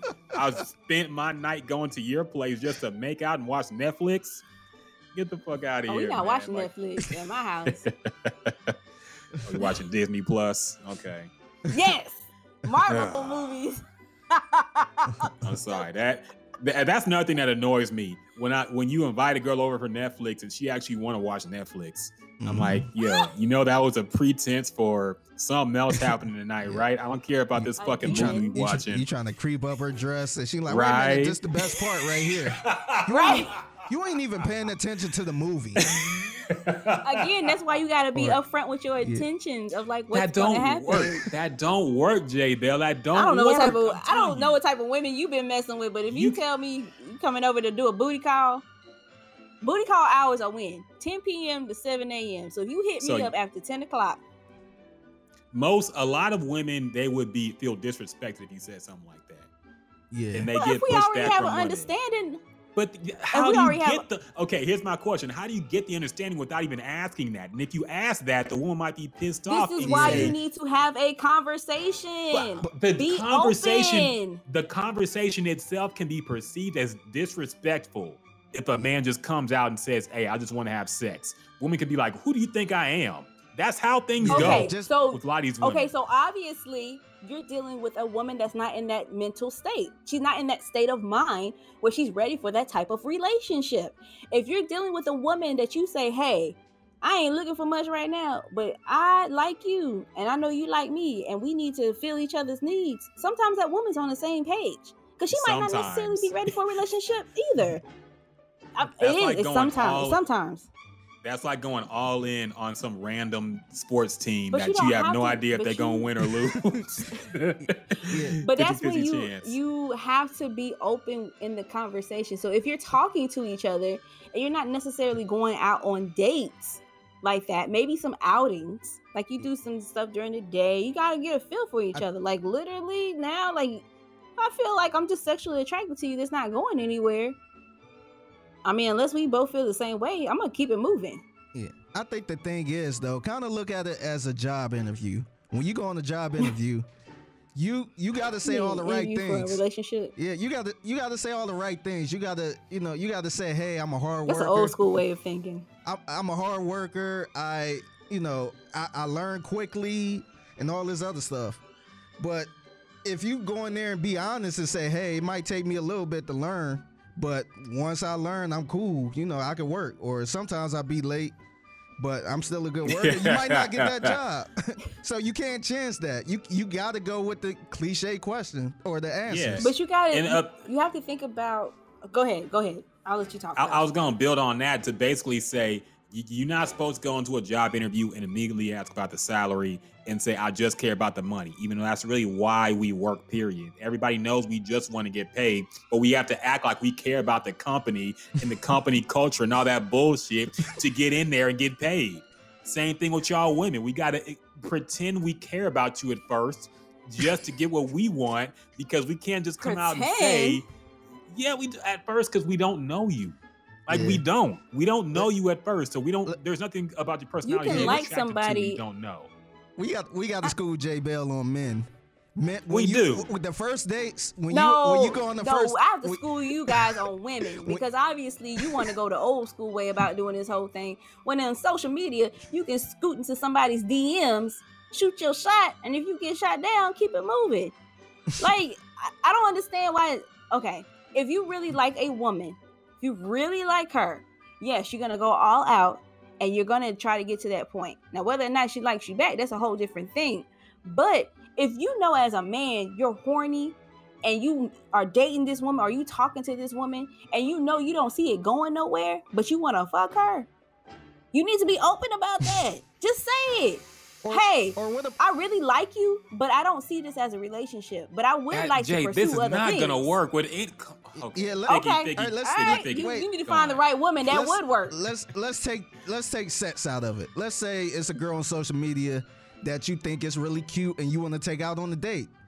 Sometimes if you just go out there and say, hey, I think you're cute, can I take you out on a date? That might not work. But if you kind of do the little conversations like, oh yeah, oh, where you from, blah, blah. If you kind of got to do all of that, build all of that up to eventually say, hey, like, you pretty cool, you want to go out on a date? You can't just go out there and shoot your attention.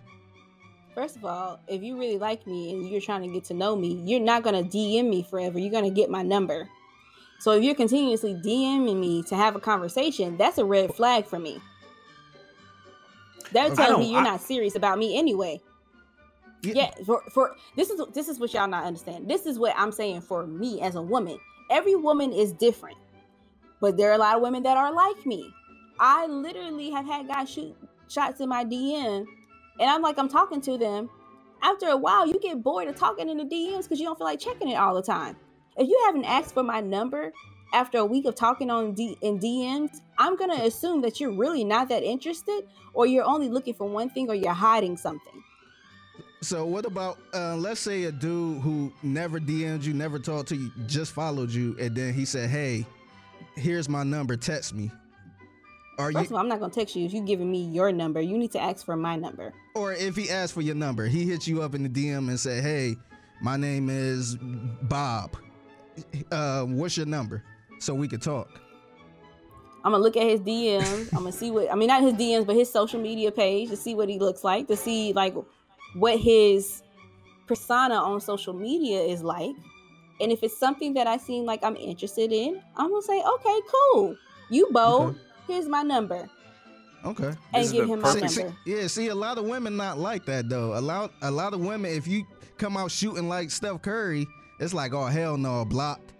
But if you kind of ease in, like, "Hey, what's up? Yeah, I'm from Cleveland too. Oh, you from Cleveland?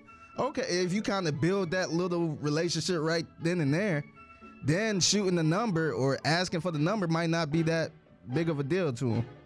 But Let me tell you why this will work. This works for me. Number one, I have a short attention span, so I have ADD. I hate small talk. It gives me anxiety. Get to the point. Do not talk around in circles with me. Let me know what you want, and I can tell you what I want. If we've been talking for a while, and I feel like this is not going anywhere, I'm going to tell you, "Hey, so this was cool and everything. You seem like a very nice person, but I think I'm just going to move on." Because if they haven't kept my interest like that, I'm not going to continue talking to them. That's why I said this is how I see it. This is how I feel about it. I don't like small talk. So I don't like the dragging on for you to get to a point.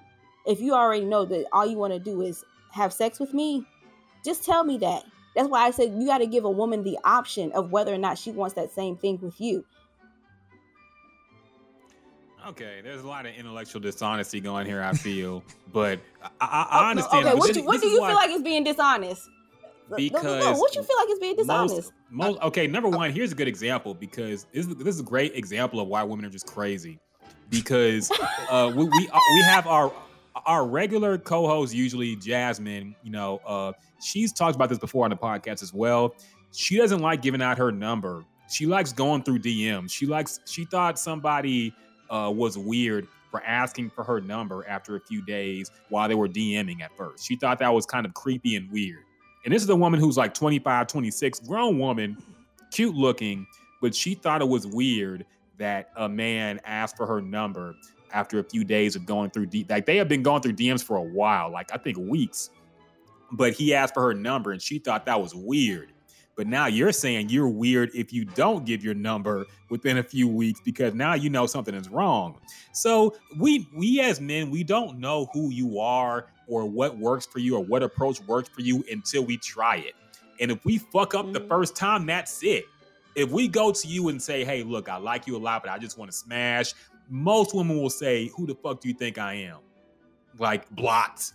They'll block you. And that's it. There's no coming back from that. That's all or nothing shot right there, but it works for you.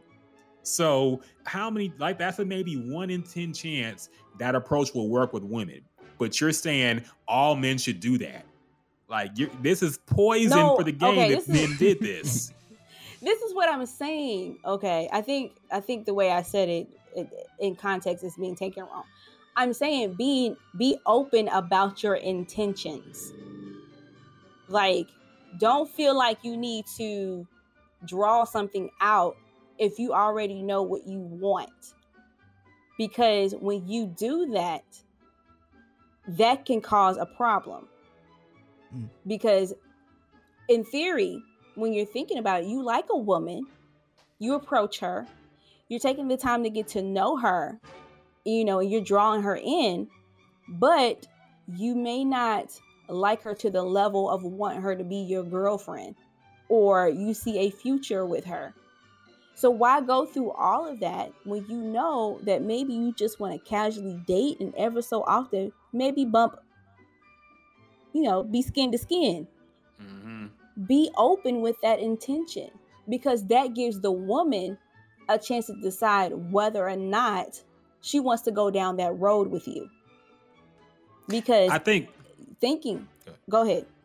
No, I was gonna say, I think ultimately what you're saying is you don't want a man to lie to you, to sell you the dream.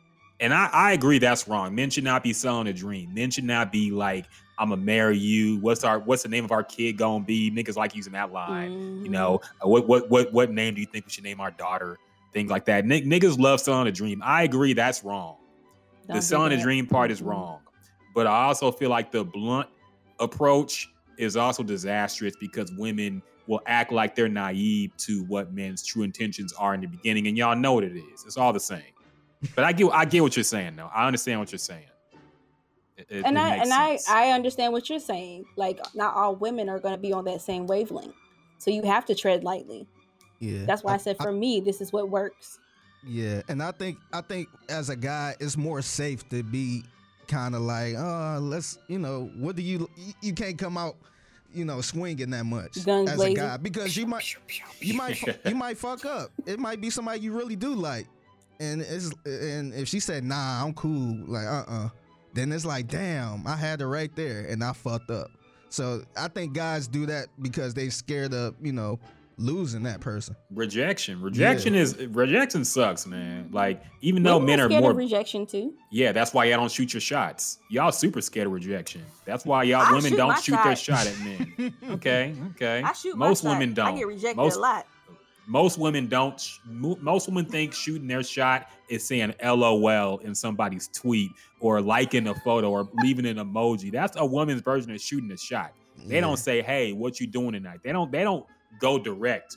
They just give you attention on social media, and if you don't reply, then I guess he don't like me.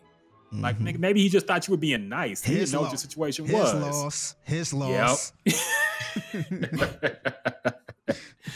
Again, it's like I get it. Like, I've shot my shot in those ways. Also, I've done like a LOL, or like I sent an emoji or something on a picture, emoji, and he just ain't get it. Yeah, but I've also shot my shot. Like, hey, I like you, whatever. And sometimes it's just not reciprocated. Yeah, it's crazy because talking to our co-host Jasmine, I feel like these new wave of dudes are way different from what we grew up on. Because now they don't really slide in DMs, or they don't really reply as much, and they want the women to shoot their shot, chase them. And that always been strange to me, because growing up we always chased the women. We all you can hear it in the R&B songs. The guys always going after the women. It's not like the women going after them. And now it seems like it's more of the women going after the dudes, being the groupies towards the men now, and that's what they like. Well, when you have every R&B song out that's about sex and doing the boogie boogie, then men feel like that's the way to go. I'm sorry, Ryan. I feel like I've been talking you and good. cutting everybody off. You good. And I think women created that environment as well. I think a lot of what like niggas used to catcall a lot back in the day, and that worked. But now that people make videos on YouTube saying, look how disrespectful that they are being to this woman who's just minding her own business. That used to be how you got women, pre-social media, pre-Tinder and Bumble. That's how you met women. You see them on the street and say, hey, what's good? But now that's seen as misogynistic and disrespectful. And I agree. Like, if I was a woman, I wouldn't want to just I'm trying to mind my business, and every nigga trying to say something because they think I look good or whatever. But at the same time, like, that's also why men have changed their view on shooting the shot, and they're more scared now, because they're like, look, it's being seen more as socially wrong to do something like that. So I understand both sides. So Good discussion, man. I think we might have to do an extra long version of this one day because we really got to put J Bell on the mind frame of men. I've dated and had enough friends with benefits to understand men to an extent. So I think that the conversation has been the conversation. Yeah, I think you need to know what it's like to be with a dude who's just not whatever you go for, because things are different now. Things are different now. Men's My last guy wasn't now. what I went for. Okay. Oh, you finally tried a nerd, huh? How was he? Yeah, you called him a nerd. He was a cool nerd, though. Oh, okay. Very intellectual, and he knew what he wanted. He was open with his intentions. He was a cool nerd. Okay. Actually, being very intelligent and being a nerd is very sexy to me. I don't care for the thug. I really don't. Maybe when I was like a teenager or a young adult, but what no. Like, as a woman, what turns you on so much looking into a thug? I never understood that, because I feel like the nerds don't really get the credit, because you could be a nerd and still take up for your woman. That don't mean you're a pussy or nothing like that. So define nerd, because you can define thug, and thug is a persona, so to speak. I would probably say I would probably say somebody that's not a thug, somebody that's not in the streets. A good example is Sierra and Future versus Sierra and Russell Wilson. Russell Wilson is not really a nerd, but he's like a corny acting guy compared to Future, who's this thug rapper rock star dude. But what makes Russell Wilson corny? Like, you got to think about it. Russell Wilson loves his woman out loud. He's very open about his relationship with Sierra. He lets the world know that that's his wife. He takes care of his family. He's respectful towards his woman. I don't think that makes him corny. But it's a lot of guys like that in high school, though. But they don't. But you got to think. Okay, so they don't really get that attention. The dudes. Wait. Okay. So you said in high school, you can't compare what a teenage girl likes in high school compared to what a grown woman likes in a grown ass man. That's a huge gap. Yeah, I just want to know what y'all like about those thugs, even in high school. Because it seems like the guys that's not going to school like that, that's getting in trouble, they get all the chicks. But the guy that's quiet, respectful, they looked at as corny. I can say for myself, when I was a teenager, what I liked in those type of guys is because my best friend and her sister was into those type of guys. And so I was like just following the crowd, so to speak. And thought that was the cool thing to be a part of. And so I followed that. But my first love was actually a nerd / kind of thug sort of guy. Like, he took care of me. He was very intelligent. He's very smart. He took up for me. He made sure I was protected. But at the same time, like, don't get that shit twisted. Like, you fuck with him, he will beat your ass. Like, he had that. He didn't do the cornrows. He didn't do the big baggy pants and all that other stuff. He didn't do any of that stuff. Yeah. Now, the guys that I just would be, skin to skin with is the term I'm going to use with this. They were thugs. Oh, okay. So, wait a minute. So the nice guy had to court you. The thugs could just get it off rip. Okay, let me without the nice dating. guy. The nice guy did not court me. He was actually a huge player. Like, he was trying to talk to all the girls. I was just the one that stuck around the longest. And then he decided he wanted to be with me. But we were also in high school. Now, the thug, he wasn't even really a thug. He was just like you said, he didn't go to school. He just, was doing dumb stuff. He was somebody I had already knew before I started high school. And he stuck around. He actually was trying to steal me from my boyfriend. And my boyfriend wasn't having that. And so, and he was the guy I lost my virginity to. And so, like, it just happened because I was following other people. When you're a kid, which is a teenager, you're doing what you think is cool because you want to fit in with the rest of the crowd. So in that aspect, young girls, teenage girls, they're gonna like thugs because everybody else like thugs. You gotta think about what's happening in media at that time, in entertainment, when it came to hip hop.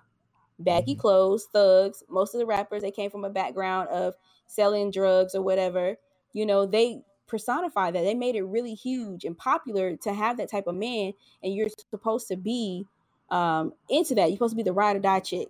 I know I took it a whole different way, but I was actually gonna take it that way too. Yeah, I mean, that's the state of mind that you have at that age. You see what you see on television and in music. And so you think to yourself that that's the type of guy you should like. And that's the type of guys, that's the mentality that those young boys had. That in order for a woman or a young girl to like them, that they had to have that persona and be that way. And so those two mesh together. Now, if I saw a thug now, somebody showing their underwear, wearing skinny jeans, sagging, I would turn my head. I would be disgusted. But a man in a suit that looks really good and he got his stuff together. I might not have all my stuff together, but he got most of his stuff together and he's working on himself. That's sexy. And that's somebody that I would talk to and give the time of day. Yeah, I just want to throw this out there. I think women are the reason why there's so many thugs and want to be gangsters. Because they doing that just to try to get the chicks. So it's y'all fault. And Janelle's fault. I was one of them too, because I was out here trying to dress like a thug too. I was hanging around the wrong people and all that shit. And after it took me years to realize, like, nah, that ain't me. Wait, but if you say that it's women's fault that men are like that, we can also say it's men's fault that women feel like they have to dress like video vixens or look a certain way at all times in order to catch a man. Dude, wait, do they? Because number one, y'all be acting like y'all, and I'm very in tune with what women be saying on Twitter.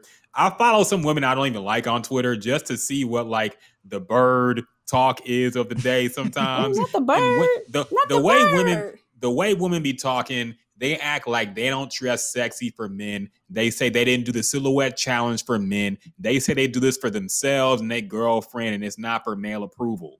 Like, this is what women have said as of late. They're saying they don't dress sexy for us. They don't do these things for men or male attention. They do it because it makes them feel good. That's why they put their bare ass on the timeline. It's for their empowerment.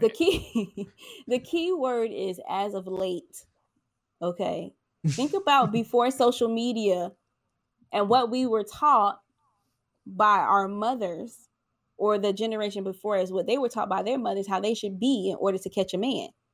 That's the mentality that a lot of women had prior to social media, that we had to look a certain way or be a certain way in order to catch a man. And the same thing that goes, like you said, for men. Y'all felt like y'all had to dress a certain way or be a certain way in order to catch a woman. This was pre-social media. Now social media, these women are all saying it, but you can also think about the age that they are.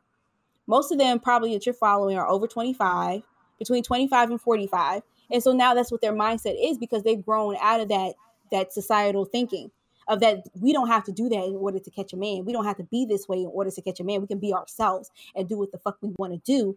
And a man's still going to want us or not want us. And that's just how it's going to be. Fair enough. But I do understand what Figgy's saying as well. And I think ultimately what women, especially what grown women want, I joke about Jasmine because Jasmine, we joke about her perfect ideal man. Women want ghosts from Power. Women want a man who is very financial, has legal money, business-minded, educated, but he has a seedy drug dealing past and he's a little bit dangerous. Like, that's what women want. Women want a guy, a guy who has his shit together, like you said, but he has an edge to him too. Yeah. They want a thug that's in the streets with a college degree. I mean, felonies in the family. You want somebody. Well, I think women want someone that knows how to provide and protect, and still have an edge to themselves. Like they don't necessarily have to go to the extreme of being a thug. You know what I'm saying? Yeah, I get you. Yeah, like there's nothing wrong with that. Like I I feel like we all want somebody with some edge. You probably want a woman with some edge, a woman that, you know, if it comes down to it. No, let me explain. If another woman was disrespectful towards you as a man, you're not gonna want to handle it yourself. You're gonna want your woman to handle her, but do it in a respectful way. Exactly, because at the end of the day, we stay out of men's business, and men need to stay out of women's business. So if you come and you disrespect my man in front of me, nonetheless, or if I come back and hear that, I'm gonna handle you. Now it ain't gonna come to blows, but we're gonna have some words. Now, y'all be making shit worse a lot of times, though. Like, I'm gonna be real. Y'all be making shit worse. You done had some bad situations. It's true. Come on, I really now. feel that. I don't know, because I've never had that issue. I had never had that issue of where I had to defend my man from another woman like that, you know. And I also feel like I'm not gonna go sideways on a man. Period. Okay. Like I don't have the energy to do that. Yeah, I think I'm gonna look at you crazy. Yeah, I think you one of a kind woman. I'm not trying to be sentimental. No, for real, because like a lot of women don't really think this way. Like even all the points you made throughout this podcast, a lot of women don't think that way because you. But it also comes from a. Go ahead. I'm sorry. Oh no, yeah, no, I got you. But yeah, like a lot of women, they feel like they can talk sideways to any man they want. Mm-hmm. And then when shit get real, they call a man and be like, "Hey, handle this." Yep. And it's like, damn, like I didn't create the problem. Like you out there talking crazy. You ain't have my back though. Yeah, because sometimes, because a lot of people don't know how to leave a situation, even though it might be the guy's fault. You can still you can still just move away from that situation. But a lot of women be like, oh, yeah, fuck you with that nigga, blah, blah, blah, blah. You know, I get my nigga to beat your ass. And then it's like, damn. Like, yeah, now you in a situation. Now I get my daddy to beat your ass. Back in the day, I would do that. But now my daddy too old to be fighting. Yeah. He ain't going to fight with you. He ain't going to bother with you. But it comes a lot with experience. And the experiences that I've had to have this kind of thinking. And everybody's experiences are different when it comes to the opposite sex, obviously. And so, yeah, that's why I do feel the way I do about a lot of things, a lot of different things. And so I don't think I'm one of a kind. I think there's other women out there like that. I think they're just probably afraid to be that because the thought is to be, or the popular opinion, as they usually say, is to be the opposite of that. If that makes sense. I get you. Okay, I say we put a cap on this. I think we've gotten all perspectives. Good what a bro knows, man. We bringing this shit back because I know a lot of niggas, they leaving the quarantine now, starting to get into the dating pool, and they have to deal with these frustrating women and all what the games y'all be playing with our minds. So you know what? I'm kidding. You are really you was dogging women for real, and I know you're doing it out of fun, so it's funny. But it's like, dang, I want to beat up these women that did you wrong. No, they're everywhere. You got to just start swinging at any woman you see because a lot of them think the same. I can't do all that now. I can't fight everybody. I can't fight everybody. Appreciate you sharing your perspective with that. Good relationship topics and good talk. So we got a nice little deep dive in the relationship talk. There's one more thing we have to talk about, though. We haven't talked about yet. The Judas and the Black Messiah movie. We got to give our thoughts on that. Let's get serious and black and talk about this empowerment. So Judas and the Black Messiah is on HBO Max right now. Like I said, get you that subscription, get you that free trial for 7 days. Watch it real quick if you want to. I would say pay for it too, man. I actually paying for it each month. HBO okay. I've been, it's worth it. I've been binge watching The Wire, so it's cool. Sex in the City. Yeah, Sex in the City. It's a good HBO Max is like legit, maybe the best streaming service now in terms of selection. They have a lot of shit on there, man. Yeah, like I think Netflix is a little shaky now, man. They did. Yeah, they did. Yeah. So HBO Max might be the best streaming service in terms of selection, man. They have a whole lot of shit on there. Mm-hmm. But anyway, the movie itself, it's also in theaters if you want to have a whole little, thing to go see it with your friends. But it is out now. It stars Daniel Kaluuya. I think that's how you say his name. I think I'm fucking it up. But I think so he plays Fred Hampton. Of course, Lakeith Stanfield plays the man Bill. I forget his last name, but Bill O'Neill. Bill O'Neill. William Yes. O'Neill. William William O'Neill. O'Neill, yeah. The FBI informant who infiltrated the Black Panthers and pretty much sold out Fred Hampton and everybody else. Also, J. Edgar Hoover is played by Martin Sheen. A good job. I'm always worried when a white man plays a racist a little bit too well.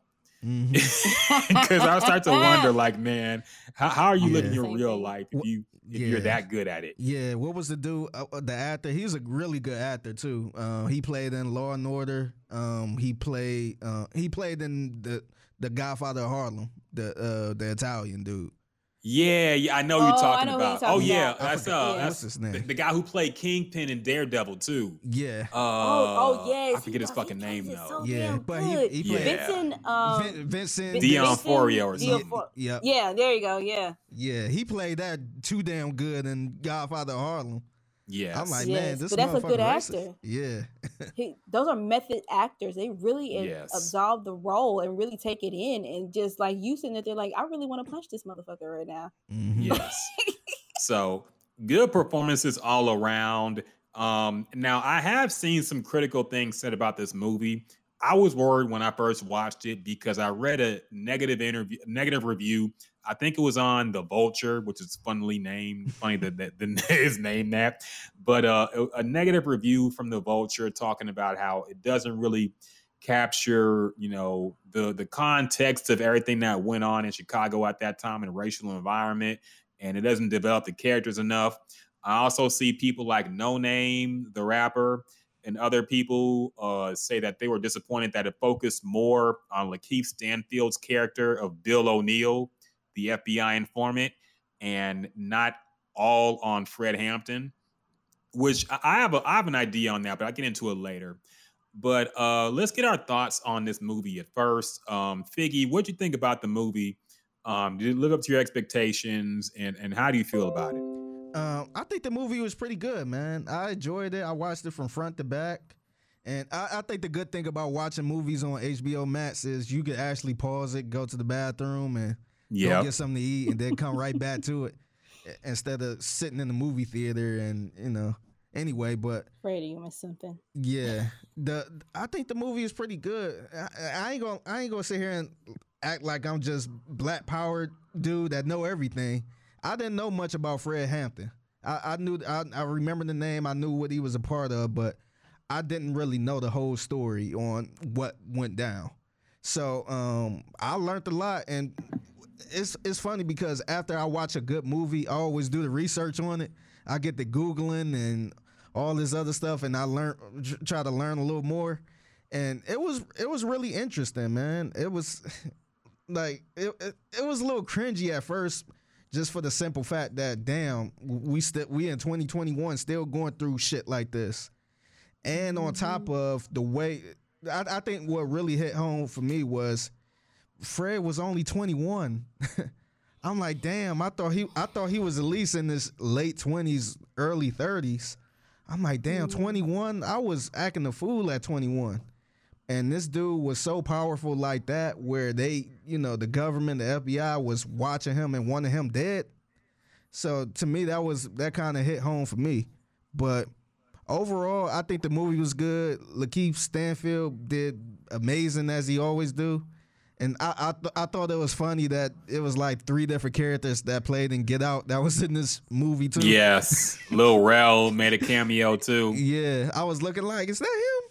I'm like, man, he playing that old wise pimp dude. That scene was kind of weird too. I tried to dig deep into it too. I just don't understand, like, who was that guy? Like, was he part of the government, or I kind of didn't understand that part. But overall, I thought the movie was really good. I think it's worth watching. Yeah, it was good. Okay. Jay Bell, what are your thoughts? Did you enjoy the movie? Let me just say this before I get into that part. We as Black people are so overly critical of each other, for one. So when you mention these negative reviews that came out about how they didn't focus enough on Fred Hampton, the movie was literally called Judas and the Black Messiah.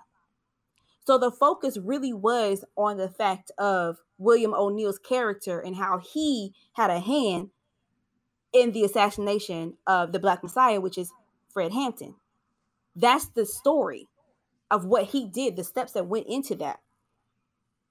Now, my review on it is I thought it was wonderful. I thought it was great.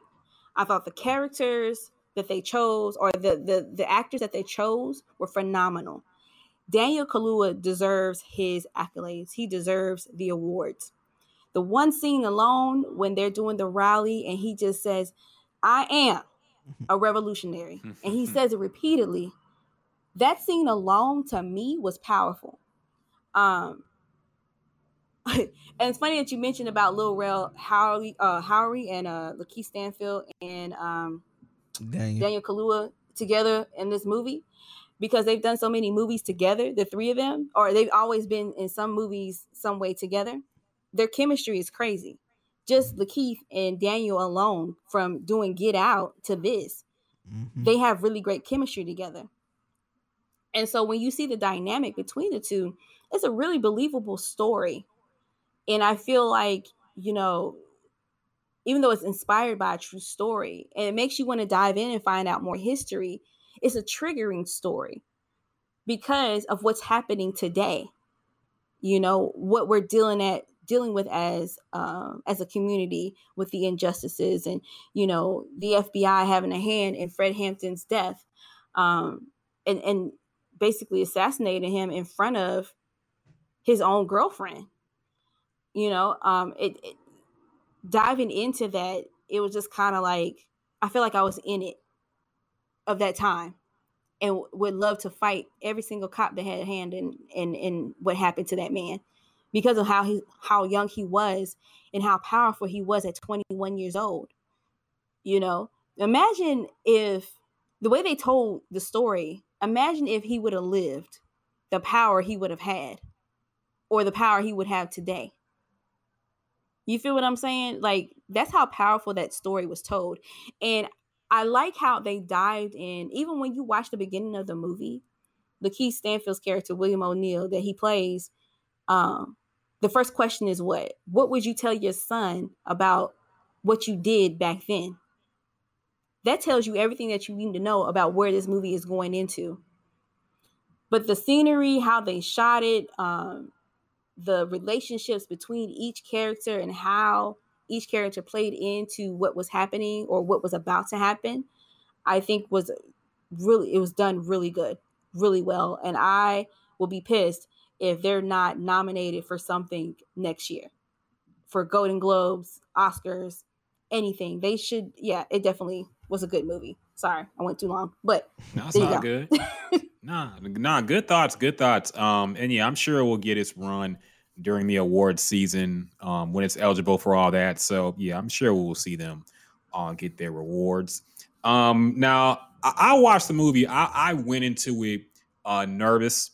I was very worried that they would clean up and kind of water down the Black Panther message, because I figured like the Black Panthers were probably the most extreme vocal group of that time. You know, the things they called for the complete destruction of the capitalist society of America. They called for cops to be killed. They said we need to liberate our own hoods by force if necessary. Like they are the more extreme in terms of mainstream appeal. So I was very worried that we were going to have this. It wasn't an indie film, man. WB put this out. So I was very worried they would do to basically have my complaints about the movie Black Panther, the Marvel. I know it's a comic book movie, but there were some things about that annoyed me. The good guy CIA agent, the Killmonger being the bad guy, even though his views were more Black Panther-ish than the Black Panther. So there were things I was worried about. I was worried they were going to water down a whole lot for this movie. I was worried they're going to have a good guy FBI agent. And luckily, none of that was the case. You know, they kept it very, very true to, and I know it's a movie, so liberties are taken with the facts. But in terms of the message, in terms of what the Black Panthers stood for and what they were saying at the time and what they dealt with, I thought it was a pretty good representation. And I'm not going to say I'm an expert on Panther, history, but I did watch a few documentaries. PBS did a really good one with surviving members who were there at the time. I think it's on Netflix still. I think it's just called Black Panther or something. But it was very, very well done. And it's a good, and you see watching that documentary that a lot of this stuff that happened in the movie actually really happened in real life. It wasn't just made up for the movie. As far as the complaints, one complaint I saw, people didn't like Daniel's portrayal. They thought his accent was off. I don't know Chicago well enough to know the Chicago accent, but I thought he did a pretty good job. The biggest knock on him is that he don't look nothing like Fred Hampton. That's the only bad thing. He was like mad dark. Yes. And their Fred face, Hampton like they was don't. dark skinned though. He was dark, but their face don't look nothing. And Daniel gained a lot of weight for this role. Like he got pretty big for this role to look more like him. But ultimately, like if you look at a picture of Fred Hampton and look at a picture of Daniel, they don't look nothing alike. So there's that, but you only can do so much with that, man. So it is what it is. I'd rather have the better actor than the guy that actually looked like him. Look just like exactly. Yeah, exactly. Yeah. So that is go ahead. That is what it is. And as far as the complaint about the focus being on Lakeith, I think they did that for a reason. I think this movie was made for people who have only heard bad things about the Black Panthers, because I think the audience is supposed to side with Lakeith at first because, they go to the FBI agent's house and the FBI guy says, these Black Panthers are just the Black version of the Klan, which is what all the racists say about the Black Panthers. That's what every white guy, when you bring up the Klan, they say, well, y'all had the Panthers. They always compare them. Now. Exactly. But they act like it was anything near the same as what the Klan was doing. And we all know it wasn't. But they always bring that up. They say, well, the Panthers were just the Black version of the Klan. And it's like, no, but that's what the audience might think when they first watch this movie. And that's what the character of Lakeith is told. And that's what he goes in believing. But then he realizes, like, nah, the FBI is the ones who's fucked up, and this country and the police are fucked up, and they're actually doing the right thing. So I think we're supposed to identify more with the informant as he goes deeper and he realizes, like, no, this movement is legit and they're doing what needs to be done because he's ignorant to all this shit in the beginning. He said he didn't care about Martin Luther King being assassinated or Malcolm X being assassinated. He didn't care about any of that shit in the beginning. So he goes through this change, and that's the one knock I have on the film. It should have been longer. Yeah, I agree with that too. It was like 2.5 hours long.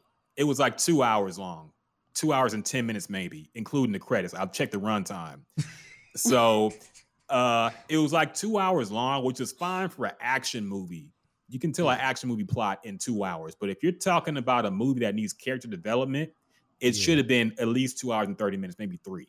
Yeah, it went quick. Like before it did. Yeah, because when I paused it, I'm thinking it's still at the beginning of the movie. I'm like, damn, I'm almost done with the movie. Yes. So I was kind of shocked, yeah. It goes by quick. It feels like they were just trying to jam in as many historical events about that time as they could. And they had to try to bridge it together. But I do feel like we needed to spend more time seeing how Lakeith got more into the Panthers and like went deeper into actually believing what they believed. Because it kind of happened suddenly. The shootout happens. I don't want to spoil anything, but this shit is real life. It happened in real life anyway, so it ain't spoiling. Yeah. But in the shootout, Lakeith's character leaves, but then he comes back and he's all mad that the shit got blown up, and suddenly he's like super into the Panthers now. When before he like set that it's up, like though. Exactly. So it's like how did this happen? Like there should have been some scenes where we see him like actually start to care about the Panthers and what they stand for. But it kind of just like is like a switch that flips, and he's suddenly super into it now. And it's like we needed that to be drawn out a little bit more. So I get that complaint. The character development should have been a little longer. We needed more scenes with Fred Hampton. It should have been longer. And one problem too, I think I saw, they made Bill, what's his last name? O'Neill. They made his character very remorseful at the end. And I don't know if that was true in real life, I think that's just a movie thing where you have to act like he felt bad about it. But in real life, I don't know if he felt that bad about, because he continued to be an FBI informant for years after that shit. Yeah. But that's But it just seemed some like to movie me shit.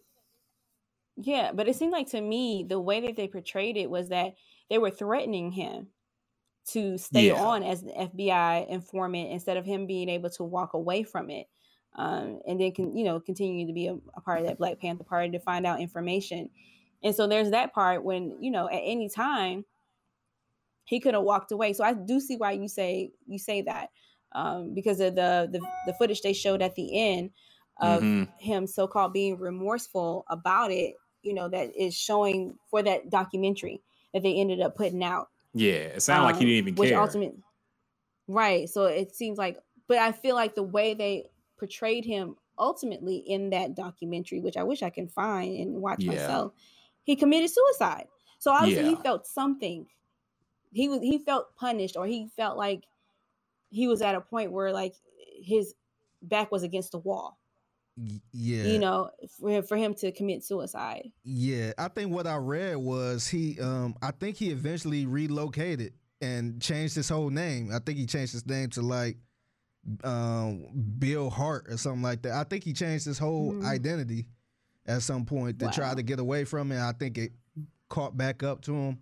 And they said he committed suicide. It was a car accident, but they ruled it a suicide. It said it was right after the documentary came out in 1990. Right. So right after it aired. That's what it said in the the credits.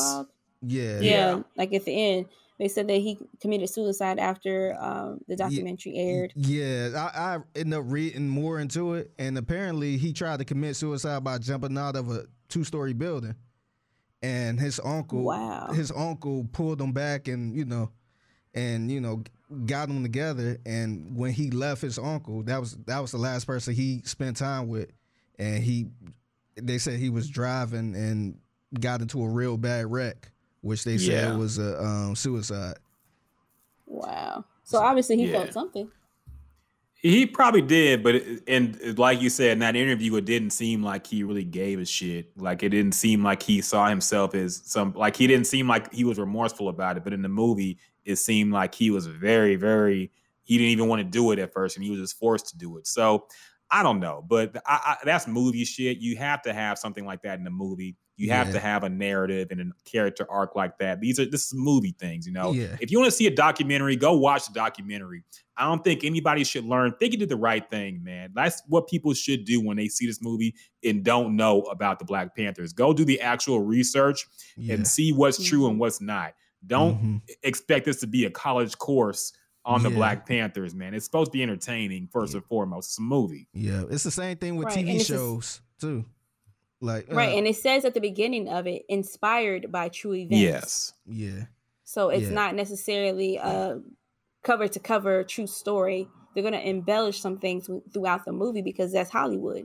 Yeah. Exactly. And plus, I mean, I'm not in the movie game or nothing, but maybe it's they can't end the movie the way the true event happened. Yeah. So they gotta I guess they gotta end it with him feeling bad about it, or questioning what he did, if it was wrong or not. It probably wouldn't even come out right if he didn't give a shit at the end. Exactly. So it would be too it was already depressing. It would be too depressing if it was like, okay, the scumbag guy. How would you really feel if the movie ended where he was just like, I don't give a shit, like that is what it is. Exactly. Black people be up in arms. Yeah. Be angry as hell. Yeah. So we be up in arms no matter what.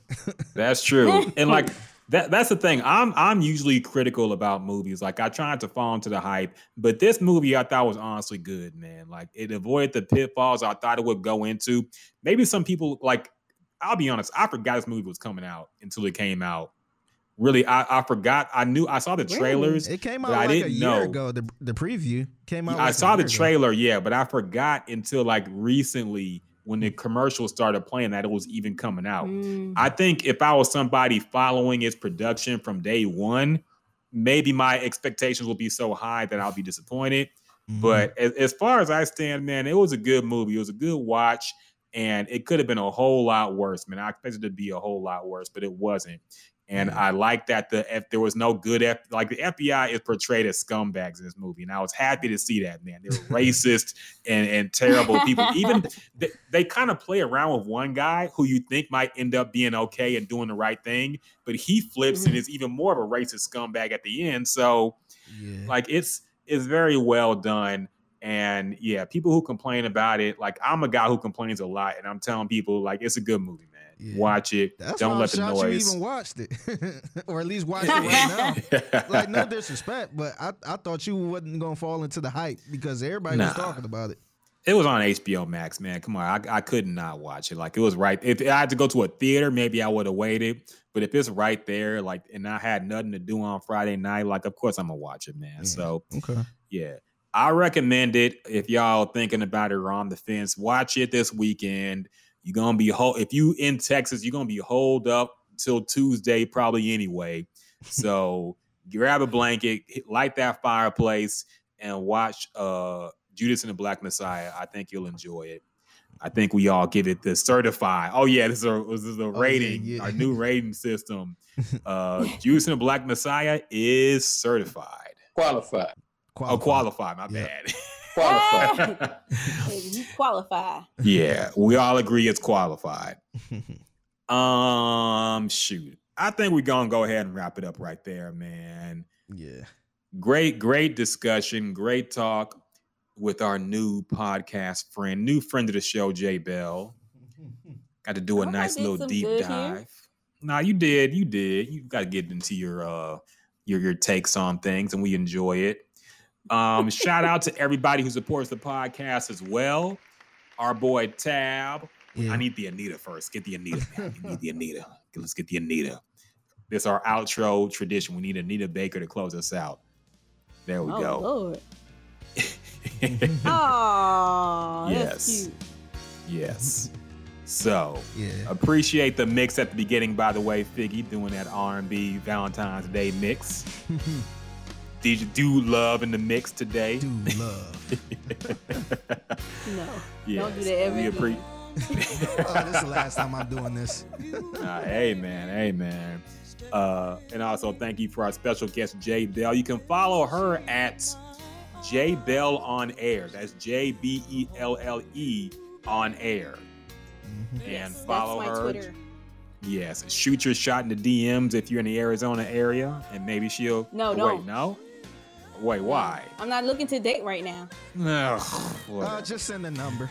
Yeah. No, don't send that either, because it's gonna get ignored right now. Oh man, that's cold. Come on now, you ain't got no quarantine thing.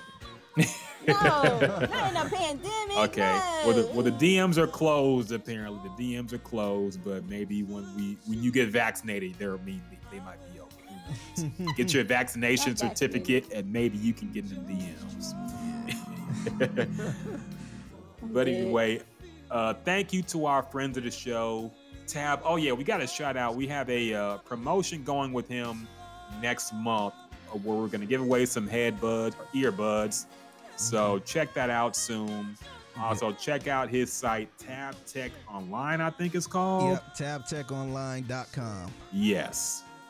tabtechonline.com. Get you a phone, get you some headphones, get you whatever you need in the mobile world, and he will hook you up. He is that dude. Mm-hmm. Also, thank you to Jasmine. I know we joked about you a whole lot in this podcast, and you wasn't here to hear, but she be doing promotion work in the background for us, so thank her as well. Figgy, any other shout outs we got to get out there, man? Nah, that's it. Shout out to Janelle, J Bell, and shout out to the people. All right, y'all. Y'all have a happy Valentine's Day. I hope you get some. I hope it's worth all the hassle you had to do getting some bullshit gift. Mm-hmm. I hope it's worth it. I hope she gives you the sloppy. Men need the sloppy on Valentine's Day, man. Yeah, we need to break out the towels because we gonna make a mess. We need the sloppy on Valentine's Day. I hope if y'all cuffed up, I hope y'all get the sloppy. I hope y'all have a great Valentine's Day weekend, and we're gonna be at it again next week, man. Y'all stay up, stay warm, and stay blessed. Peace.